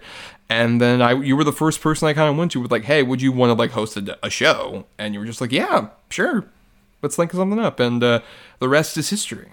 Yeah, absolutely. Because, I had been a guest host on every iteration of the Horde News Radio / Gruesome Magazine, whatever you want to call it, show other than the main feed show. I was kind of looking to just not do guest hosting anymore. And I was like, maybe I'll just get out of podcasting, or maybe I'll think about starting my own. I have no idea what I'm going to do. I had tried a bunch of different little things that didn't really pan out and stuff. So I was kind of getting, maybe I'm good. And then, you reached out. And I was like, oh, okay, perfect. And then, 5 years ago. Yeah. And it still is amazing that we were able to keep this, quite frankly, going as long as the longest job I've ever had. Same at this point, technically. But it's so weird, especially considering when you if you ever go back to those earlier episodes, like our first episode was Iron Man and Ghost Riders, a Marvel thing. Ghost Rider: Spirit of Vengeance. Yeah, it's interesting just going back, and at that time, we were still very fresh and we weren't quite sure, but it's weird how the show has evolved. Obviously, I think we've evolved as podcasters, but the vibe never felt that different the whole time. We still just had that, hey, let's get together for an hour and a half and just have fun. Yeah, bullshit, shoot the shit. Yeah, it hasn't really changed much at all. Other than audio quality and adding new segments and new ideas. But for the most part, it's kind of, if you go back and listen to the first episode, you can really follow the lines of where we are now quite easily. Yeah, and I always thought, especially with the show, I've talked to you many times about this, but I loved how, we kind of brought out different things with each other, where I would argue, I kind of went for more of, I'm the allegedly academic guy who, knows more about, the specific terms about film, and you were just, the guy who just wanted to come in and bullshit about movies that you liked, and we just kind of, I think, brought out both of those sides in each other after that point. I think that's a big reason why we kind of were able to go on for as long as we did. Right. Yeah, I get. So basically, to break down what you just said, you're the genius. I'm the idiot. Great. No, that's 100% true. That's 100% accurate. I know, and the thing is, I know a lot of the technical aspects of movies and film. I'm a huge film fan. I have been forever. But I struggle sometimes with my own dialogue, and it's I'm not going to try to stumble over that word. So instead of saying I really thought the cinematography in this ratio really worked, I'll be it looked fucking great. I'll just go to the lowest hanging fruit just so I can say what I want to say. And to be fair, anyone who listens to me can also tell, okay, he knows, I guess, more than Adam might, but not that much. At the same time, I just stumble with more confidence over my dialogue. Yeah, and the thing is, I don't think Thomas knows more than me, and Thomas might know more than me. You might know more than me with certain genres of film or certain studios and things like that. But I think there's a lot of things that has happened on our show quite a few times. You'll pick a movie and be like, I have never even heard of this, and I've done the same thing to you several times. Which I'm curious about. What are some of your favorite sort of discoveries for the show? Movies that you discovered because I picked it, or you ended up just doing it randomly because you hadn't seen the movie before. Well, most of that. I would say this show is single-handedly sort of responsible for my getting into the A24 films and things like that. It's not necessarily something I would have necessarily got into, but because of the show, movies like Portrait of a Lady on Fire or Moonlight and things like that I might have not have watched to begin with, or going Tar. We didn't cover it on the show, but I would have never watched Tar if it wasn't for the show. And watching Tar and just being holy fucking shit, blown away by it. It's not even just movies we covered for the show, but sort of movies I watched on my own that I probably never would have. But because of things I was introduced on the show, that's really been my favorite part of it, is sort of discovering new genres or avenues of film and filmmaking that I probably would have just never really gotten into. Full disclosure, I was sort of one of those and I'm not trying to talk bad about people who love horror movies or genre movies at all, but I was definitely one of those, if it ain't horror, I ain't interested sort of guys for a while. And then, and you know, to be honest though, it started a little bit before the show because of A24 with movies like The Witch and stuff like that, like Leaving Morning. And I'm like, oh, okay, that's cool. But then doing this show sort of opened up my eyes to even more movies that are, you know, sort of had genre tinges, and then those genres just sort of disappear with the next movie, and then the next movie would have another genre tinge, and the next movie would do this.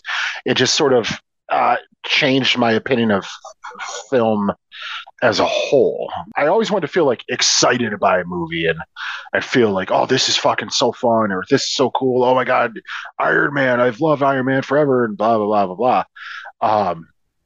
Or man, this is so cheesy. Look at this. Like, oh, this shitty 80s ninja movie. How awesome. Then it's like, this movie gutted me and I love it for it. Like, you know, that type of shit. And I never really, I sort of stayed away from those movies. I had those movies growing up, like Of Mice and Men and with John Malkovich, gutted me as a child. And which I haven't seen it since. I'm assuming doesn't hold up. You know, Shawshank Redemption and movies like that just broke my heart as a kid. And so I kind of stayed away from those getting older because I'm like, I don't really want to feel like that. Plus, my personal life and things like that, there's certain times where I'm going through shit and I'm like, I don't need to watch something dark and bleak. I'm not going to do it. But because of the show, like even when I'm going through those dark and bleak times, I can watch something like that. And yeah, it's going to fucking crush me. But in a weird way, it's a good heartbreak. Because like, man, I'm fucked up because of this movie, but as one of the greatest things I've ever seen. And yeah, so like I said, this because of the show and because of you and even guests who have come on or picked other things or had discussions, like it's definitely changed my sort of appreciation of independent cinema and other genres as a whole. Well, I just love that element of it where, like, there's that mentality that I really don't like about film fans where it's like, oh, you haven't seen blank? Like, what are you doing? Why are you even... Like, yeah, that's fucked up. I hate that shit. Yeah. Yeah, that gatekeeping kind of shit I really hate. As opposed to, like, when I'm able to introduce a movie to you or somebody else, like some guest who, like, will pop on or just a friend in, like, my real life in general. I love that where, like, I'm able to introduce it to somebody and, like, yeah, this fucking ruled. Like, I think one of my favorite examples of that, Moonlight, I think it's a key example of that, where you just like came on the show and you were like in full like love with that fucking movie. Still, I love that movie.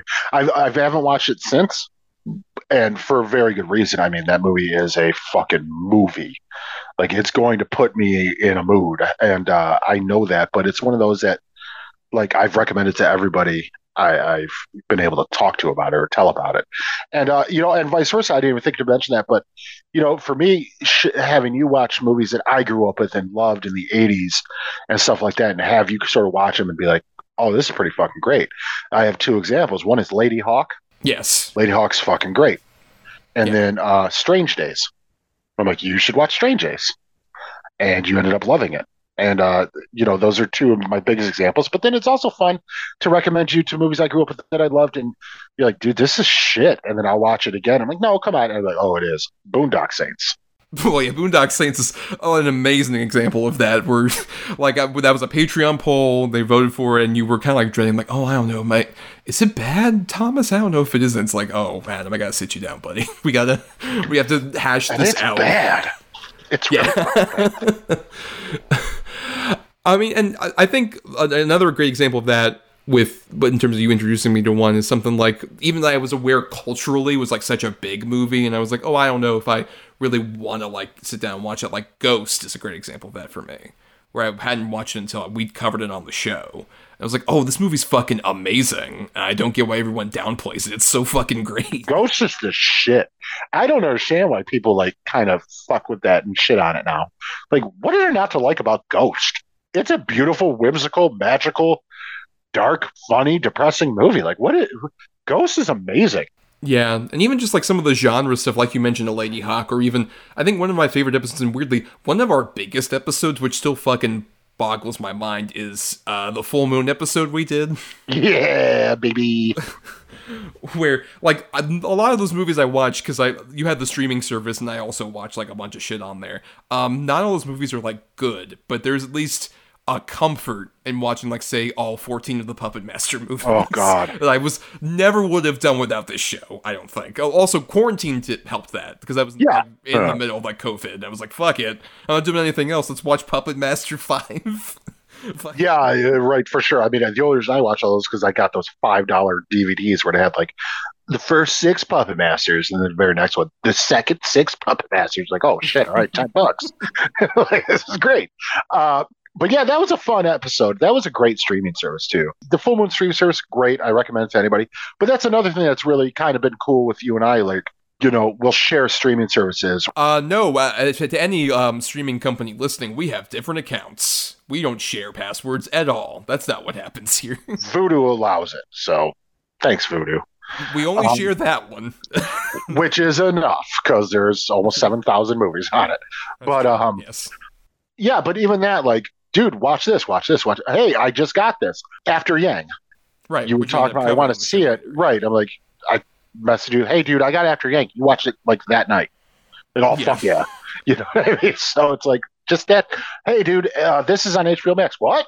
And it's like, I'll watch it right away. Like, it's just, it's been really, really cool to, like, not only genuinely become great friends, but also generally become friends through sort of the angle and voice of cinema, where it's like, no, like, oh, you like that? You're lame, or how have you not, like you said, gatekeeping horse shit.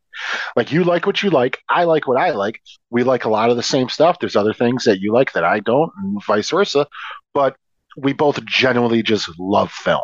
And even when it's like a thing of like, oh, you haven't seen that movie, I have fully embraced sort of this thing of like, oh, I feel jealous that you get to watch this movie for the first time. 100%. Yeah, me too. Like I know I keep bringing up, but even Lady Hawk, like rewatching Lady Hawk from the show, I'm like, God, this is such a fun, like, untalked about movie. And like, just thinking like, man, someone at this era, nowadays in 2020, whatever, can go back and watch Lady Hawk with like a great Rutger Hauer, a great Michelle Pfeiffer, a great weird score, and all this, like, someone discovering Lady Hawk for the first time. Like, what a weird movie to discover, you know, or like Hobo with a Shotgun, fucking Dario Argento's Dracula 3D. You know, you're like, what the fuck is this? It's a great, not only for me and you to do it to each other, but I love that there's certain guests, and, you know, we're friends, both of us are friends with a lot of the guests, where, you know, one of them might mention me, you know, Christian Alvarez definitely has before, or people like that, and they'll message me and be like, I had never seen it before or watched it. That was a fucking weird movie. Like, hell yeah, great. I'm glad you watched it. Like, that's been the most fun. Yeah, we've had a lot of great guests over the course of, you know, this whole thing. Yeah, and especially just like, I loved when I was able to like do that with especially someone like you know, who now I collaborate all the time with Film Cred Review, with like Jael Peralta. Yeah, who I like. Great we guest. were like the first podcast she was ever on, and I've loved being able to like help sort of foster her talent. Isn't it funny? We were the first for a lot. Yeah, a lot of people. You know, sure. And I would never like single out, this is my favorite guest, this is my favorite guest, because I don't want to do that and make someone think like, well, it's fun. But I mean, I do want to throw shout outs to a couple, and, you know, if I don't mention you, don't take it personal. It's just, these are the ones through repetition or appearances that have been on, and I just feel like I want to mention them just because they helped us a lot. So like Tori DePina, Scott Johnson, all of the Three Cools group, particularly Shaquille, Hayel, awesome, Christian, Rodders, Rafe, you know, all these people who have been on there. It's just like, man, honestly, I can't say thank you enough, you know. And because of them being on this show, I got to go do Rafe's show, which I fucking love, you know. And it's just, it's been pretty awesome, you know. And, you know, another person who, you know, we've had on the show who I really love his voice, and I have followed him on Twitter, and I'm really interested in where he's going next. It's like Mel, you know, people like that. It's just really, we've had really good people on our show, and even the ones that we both know who we're talking about, who we might be like, that didn't go great. Still, we want to be where we are now without them. So, I mean, even all of our guests that we've ever had, genuine thank you, genuine, I love you. You have a place in my heart. awesome that you did it for us. And I hope for people like James and Christian and Hael and people who caught the podcasting bug to be on our show, I wish you all the best luck in the future. Yeah, with any single guest, I love having those perspectives. And anything that's part of the reason why I feel like I kind of wanted to end the show is because we had like a very big dearth of guests that we just couldn't do in like our current kind of like production schedule, just because of like all the issues we've had with like scheduling and stuff.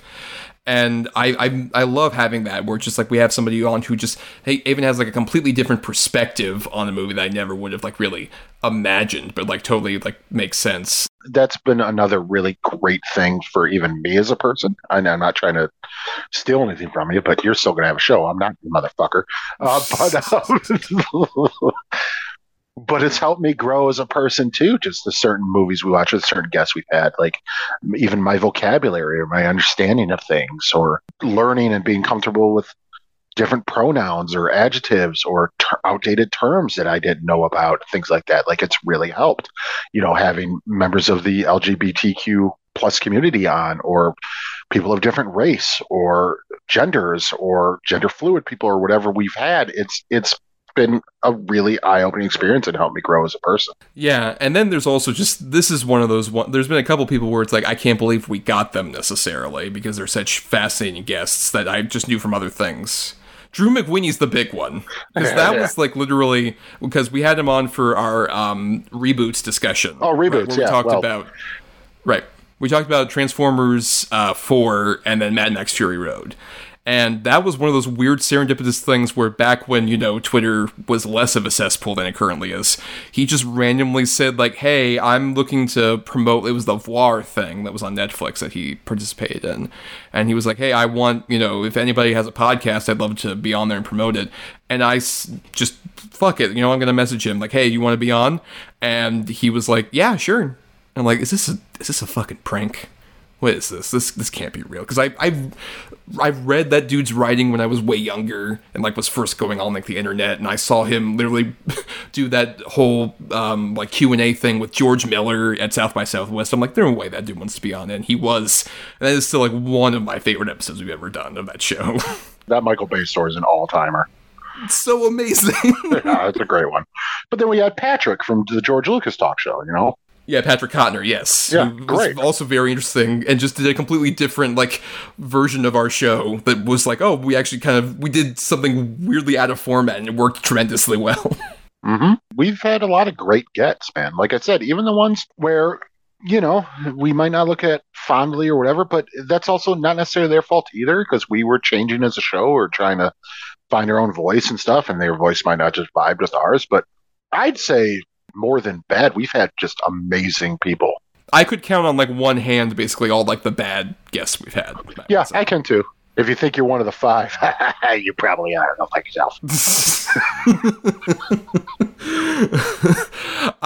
But no, and even then, like we've had, every episode was a learning experience. We had like even just ones where it was just the two of us. There are plenty of episodes with just the two of us that aren't great. That aren't like necessarily my proudest moment, quote unquote. Okay, well, that's a good topic. What do you think is our worst episode, just the two of us? It's got to be one of the early ones. I'm thinking... I would say 1 through 30. I don't know. I wouldn't quite go that far. You know what? One I would say, the Westerns one. The first Westerns one we did. That was a rough one. Yeah. Right. I agree. Where we did Jonah Hex and we did Hostiles. Nothing to talk about. Right. There was not much. You can tell that's one of the ones where we're just stretching. Just like, Josh Brolin's got a weird face scar, right? That's the kid from the They Call Me By Your Name movie, I think. He's in it for a second. That's also just something interesting to realize, like, over the course of our show, I think you can kind of track not just, like, anything about us, but even just the weird trends and different things in film. Like we talked, we just recorded our On the Edge of Relevance about Guardians Volume 3. Back when we first were doing this and we did like the first episode was around the time that Infinity War came out. Yeah. We did that Marvel thing and we were both still like huge fans of those movies. Oh yeah, totally. Yeah. I was hook, line, and sinker, man. And you just see like the evolution of that. And then especially I loved doing the sort of like check-in episodes for the year. Whenever we would just talk about like movies that came out within that individual year. Like, I think one of my favorite ones of that is when we did Cherry and Barbenstar.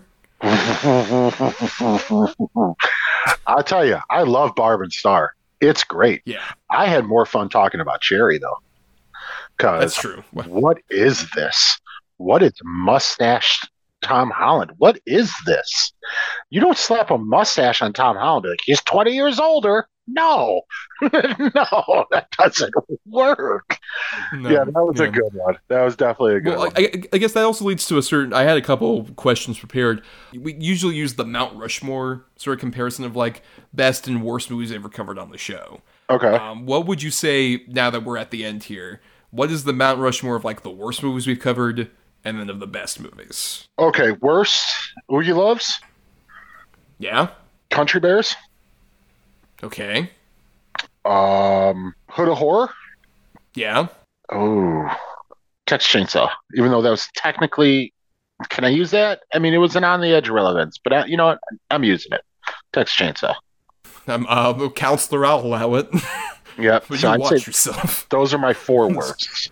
I mean, I would just say to add to piggyback onto that. I would agree with Oogie Loves and Texas Chainsaw, like pretty much all those except I would slide in still, and it's been ever since like the 4th episode I think of. Oh fuck! I would put Wired. Wired is so bad. The Country Bears, I would say. I would replace Country Bears with Wired. Wired is still just like one of the most offensive things I've ever seen. Yeah, it's pretty fucking awful. For those of you who don't know, this is the movie that was based on the John Belushi biography that is horrific and incredibly offensive and starring upsetting. Michael fucking Chiklis. Yep, a movie that has pretty much gone to complete obscurity that was just on YouTube because it was only released on like VHS. Very good reason. Yep, a movie that like I rarely say like, oh, a movie should not be out there for everybody to see. That movie should. That movie does not need to be seen by humans. No, that deserves to die a sweet, painful death. As far as good, I mean, there's so many. You know, and Moonlight's definitely up there, of course.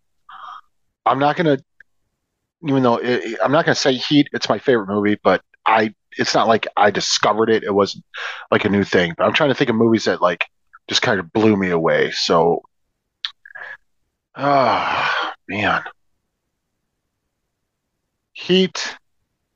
No, no. I just said no. Moonlight. Moonlight. The Empty Man.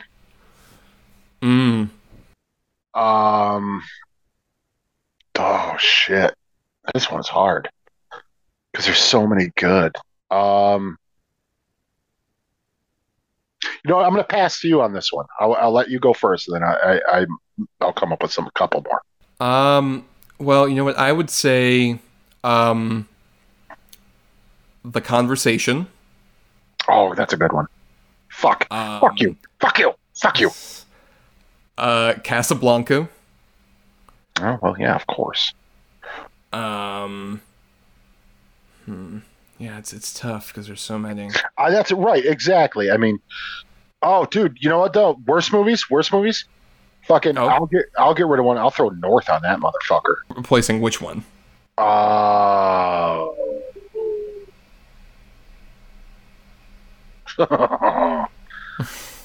guess I'll replace Texas Chainsaw, to be honest, because that wasn't on the actual show.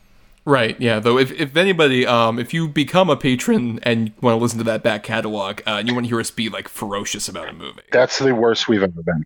I mean, the most mean we've ever been. I think it's a pretty interesting listen, but it's us being at our most like just enraged about a movie and upset. Such pure fucking garbage. Incredibly awful piece of shit garbage for sure.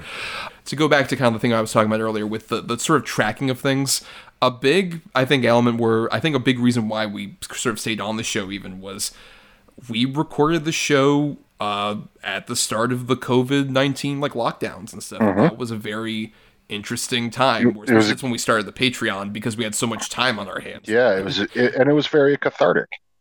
You know, it was a way to sort of keep your mind off the crazy, horrible shit that's going on. I mean, we did movie nights all the time. We used to do like Zoom game nights with other podcasters and stuff like that. I mean, we did it weekly, sometimes several times a week. We lost people in our personal lives. It got us both through some shit. And then in all fairness, the reason where I started checking out is because it became almost not necessarily a hamper, but it wasn't helping me get through my shit anymore. Yeah, it was a bummer, especially where, like, at a certain point, there'll be moments where it's like, because of like your scheduling stuff, because you were dealing with so much shit, where like I would get messages from you, and I'd be like, oh no, is he gonna like delay the recording or something? And I felt so bummed about that, because it's like, I don't want to feel that for like a guy that I love like you, dude. I was so bummed that I had those feelings about just you trying to communicate with me.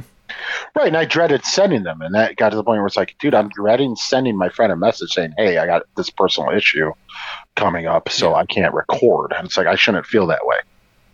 Like, he's my friend. I should be like, hey, man, can't do it. Like, it is what it is. It's not like, I mean, yeah, we got the Patrons, but it's not like if we don't do it, then we're not making a day's worth of pay, or we're not doing this, or this is going to happen, or what. Like, if we can't do it, we can't do it. Personal shit happens.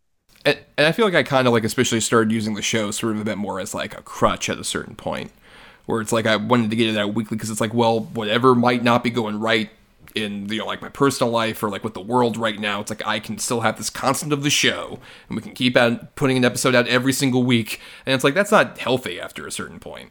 Right, and I was sort of on the flip side of it, where I had so much shit going on to where I knew it was going to affect how I was on the show.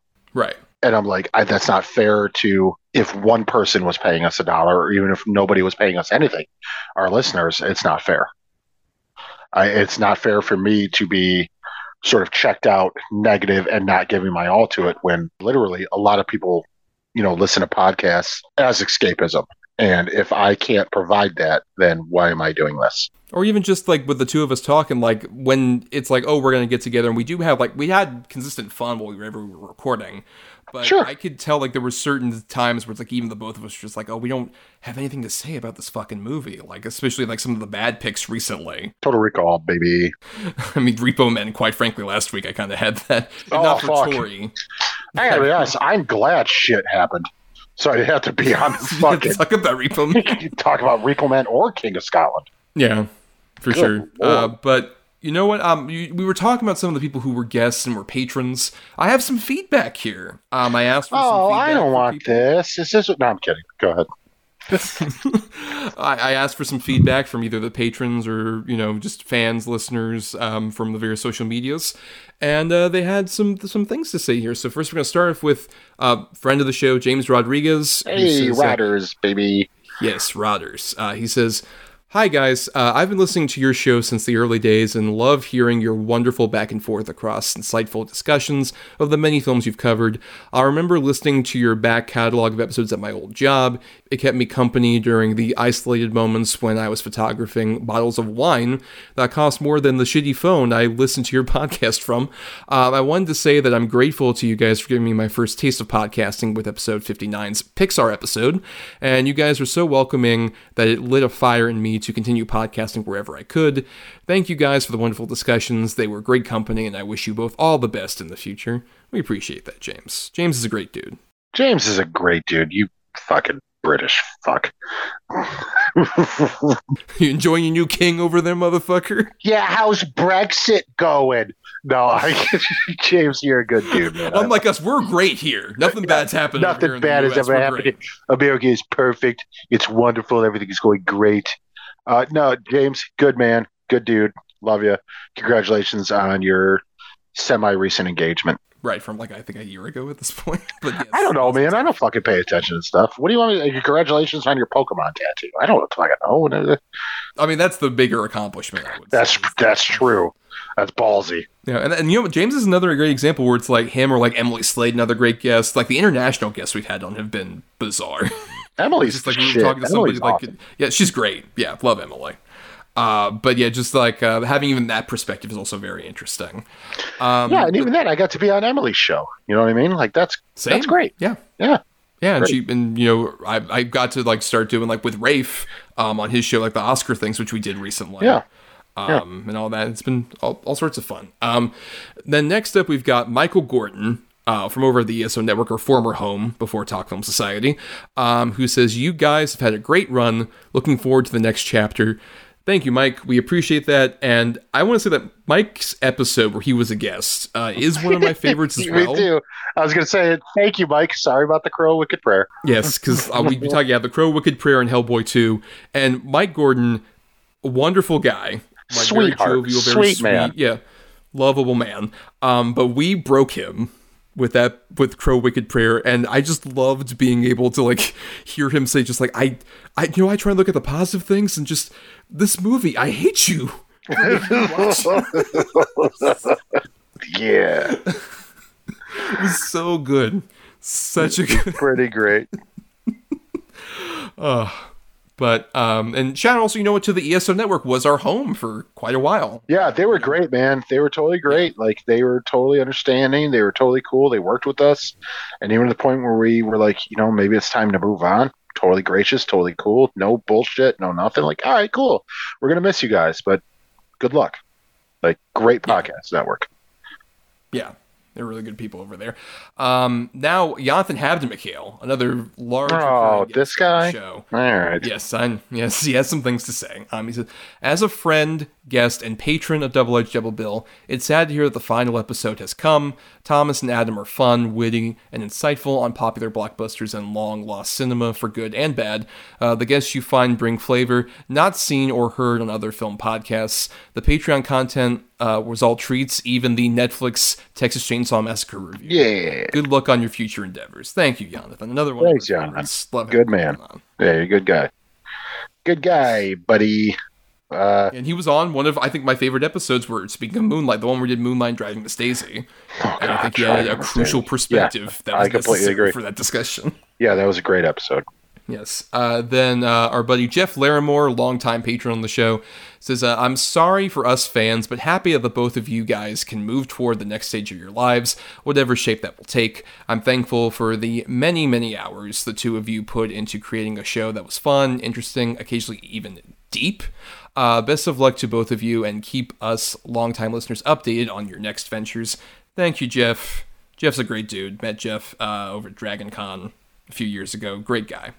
Hey, thanks, Jeff. Never had the pleasure of meeting you or talking to you, but thanks a lot, man. Really appreciate it. Then another buddy of ours, Brian Kane, who's a longtime patron as well, a guy I knew from high school, quite frankly, says, quote, it was a great run. I'm glad I was there from the beginning. I have a ton to catch up on. It's going to be surreal hearing this comment read out years from now when I finally get to the final episode.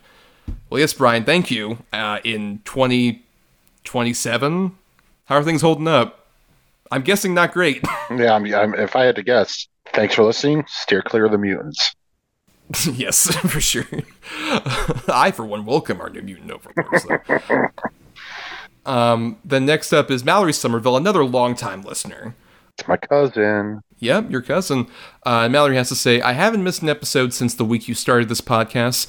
Having the show to look forward to every week, laughing or groaning along with you, expanding the watch list, and getting to hear insightful and entertaining discussion has been a joy and has gotten me through some really dark times.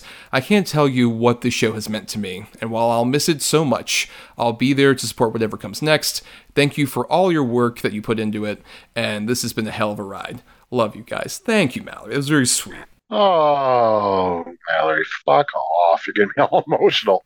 I love you, Mallory. You're a sweet, sweet, sweetheart. I've loved you from the second I held you when you were a baby. Thank you for your kind words. Thank you for being a loyal supporter. And I'll see you down the road, you beautiful, beautiful asshole. I'm really getting choked up at that. And now our final bit of feedback from another guy who has been on the show quite frequently, Mr. Casey Gerard. Oh, this fucking guy. In reference to the show ending, he says, I'm going to miss this podcast, not just as a friend of the show, but as a listener. I love the format and the opportunity to discover and to reassess each week. I still think about watching AI for the first time in over a decade after your episode, and it was a completely different experience. Listening was a unique experience for seeing a friendship flourish and strengthen in real time. I wish nothing but luck to Adam in his future endeavors and to Thomas on his next project, whatever each of those may be, unless they're ventures like crime or sports. It's gotta be a crime. Probably crimes, yes. Sure. I love you guys. You are truly the Steve Martin and Martin Short of podcasters who would return my phone calls. Party on, dudes. Oh, thanks, Casey, bro. Love you, man. You're a good dude. That's another one of my favorite episodes ever when we did the Star Trek episode. Great episode. Yeah. Casey, good luck to you too, man. And lose my number, you fuck. He's not taking back those calls. And especially that Steve Martin Short comparison, I think is a bit much. Well, I look like if Steve Martin ate Martin Short. So there's a problem. I guess the question is who in that scenario? I know who you would want to be.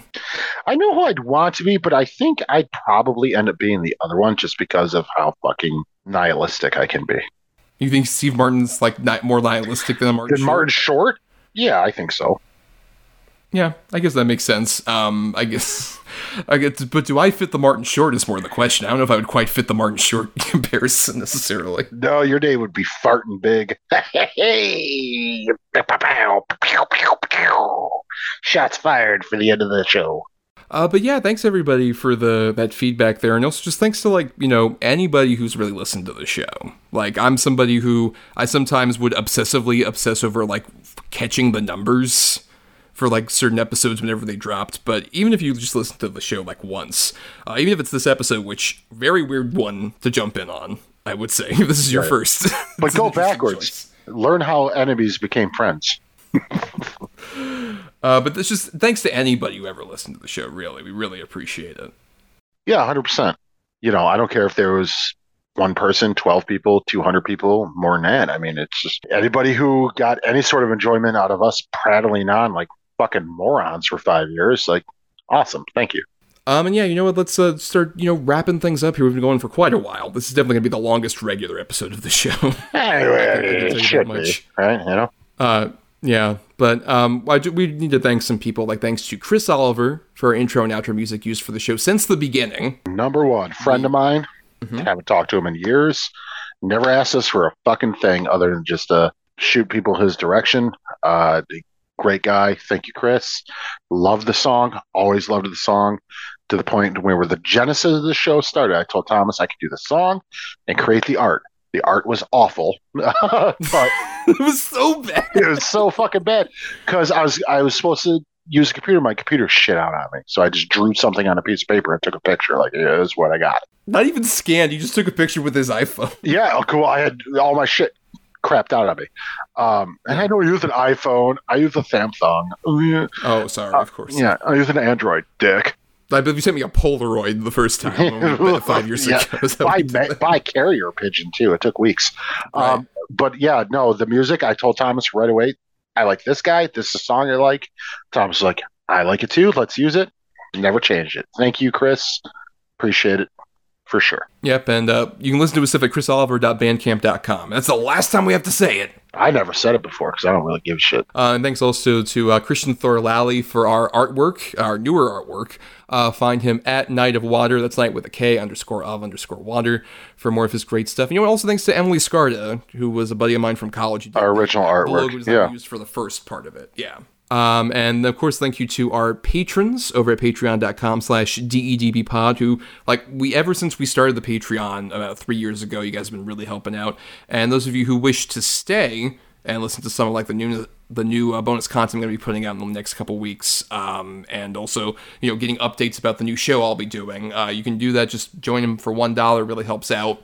Helps me keep, the hosting fees. I literally just paid the hosting fees earlier today for another year so I can do that new show.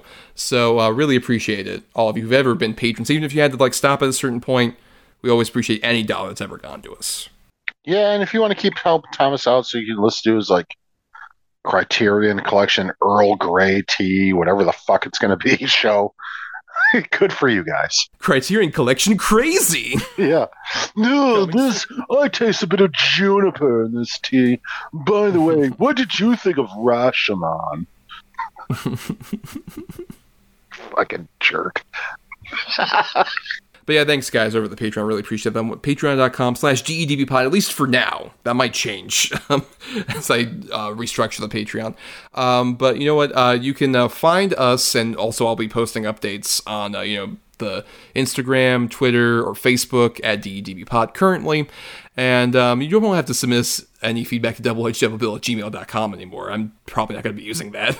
Did anybody ever send us an email? We did have a couple like emails that were sent out. Yeah, like Bill L. Shout out if he's still listening. Oh yeah, I remember them. Yeah. And stuff like wow, that. Yeah. Holy shit. That's a name I haven't heard in a while. In a long time. But you can follow those places, and I'll be able on the socials and stuff, if Twitter still exists, by the time I put up the new show. I'll have some, updates and stuff like that for what the future is for my show. And you can also find me. Thomas is going to get the blue check mark for the new show. You sell out. It's $8, and it's so worth my $8. Yeah, man. Well, that's what you want.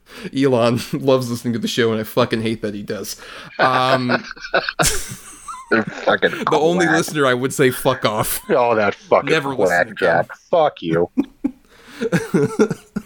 And you can follow me on all the stuff I do over on Twitter and Letterboxd as @NotTheWho'sTommy, and also I do some writing at marianithomas.wordpress.com and at film-cred.com, and also just a shout out to Film Cred Review, like I mentioned earlier. Hayal Peralta hosts that show on the Patreon for Film Cred. I produce it and edit it, and sometimes I'm on it.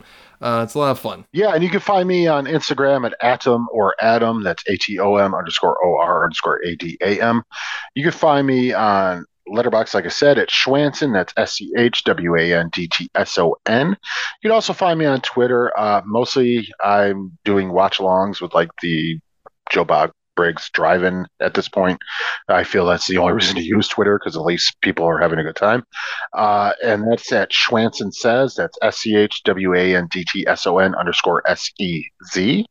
And then, other than that, leave me alone. He has to hibernate. He's been doing this for 5 years. Bro, I'm so fat and filled with so many of the new Dorito flavors. Like, I gotta go to bed. I mean, that's a good point. All the different Dorito flavors that we've lived through in the past 5 years. I just ate the new hot mustard and tangy ketchup Doritos. They're good, but they are filling. And for more of the next show and, whatever will be coming in the future, subscribe to this feed. It'll be on this feed, whatever the next thing I do. It'll be, here on Apple Podcasts, Stitcher, or other podcasting platforms. And as I said, in the intervening weeks, before I start the new show, I'll be releasing some stuff from behind the Patreon wall. Like, for example, I'm going to be putting up our Matrix discussion, I think is the next thing I'll put up in a couple weeks. Oh, is that what the one with Rafe where I fucking, tore him apart? Broke his heart? Because he loves the Matrix so much? I mean, I guess so, yeah. We did that as a media discussion. I'll also put in the Matrix Resurrections thing attached to that. Yeah, that was good. Yeah. I'll be on the Edge of Relevance we did for that. If you're listening on Talk Film Society, make sure to listen to all the other great shows that are on the network. That'll be where the new show is going to be. I talked with Marcelo, another great guy who's been on the guest on the show. Yeah. He said, yeah, whatever you want to do in the future, man, I'll host it for sure. Really appreciate, that Talk Film has been our home, especially for the last year and a half as well. Yeah.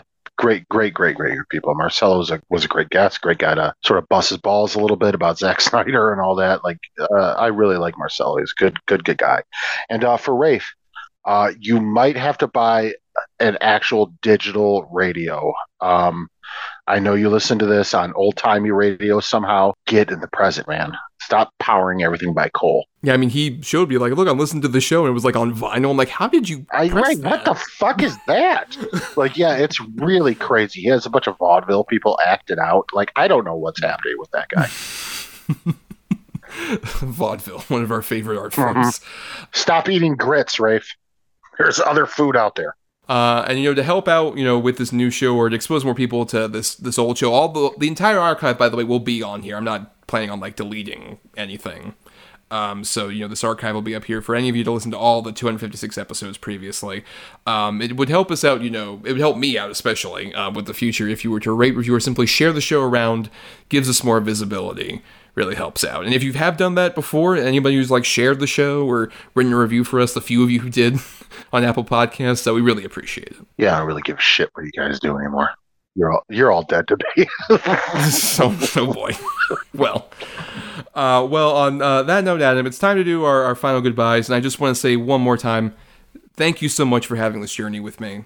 We've really become friends over the course of this, and like we mentioned, we went through so many different turbulent times, and even, we've both kind of gotten burnt out over the last couple months. Still, whenever we recorded, whenever we had just a genuine, fun discussion back and forth, it never felt like a chore. Every single moment, I love doing it. I really love you, man. I agree, man. I love you too. You're a brother for life for sure. I hope you're not like a Fredo that I have to have killed. But you never know. But yeah, I love you, man. It was always a good time, always a good journey. You helped me find my voice, especially in a modern world. You helped me appreciate things that I never really understood, and you helped me become even a bigger lover of cinema and film in general. So for that, I'm eternally indebted to you. And on that note, until the next show comes along, we hope you're somewhere that's green. Yeah, and I love all you except Rafe. Go fuck yourself. Pow, pow, pow. Last shots fired, last episode. Fuck you, Rafe, you old bastard.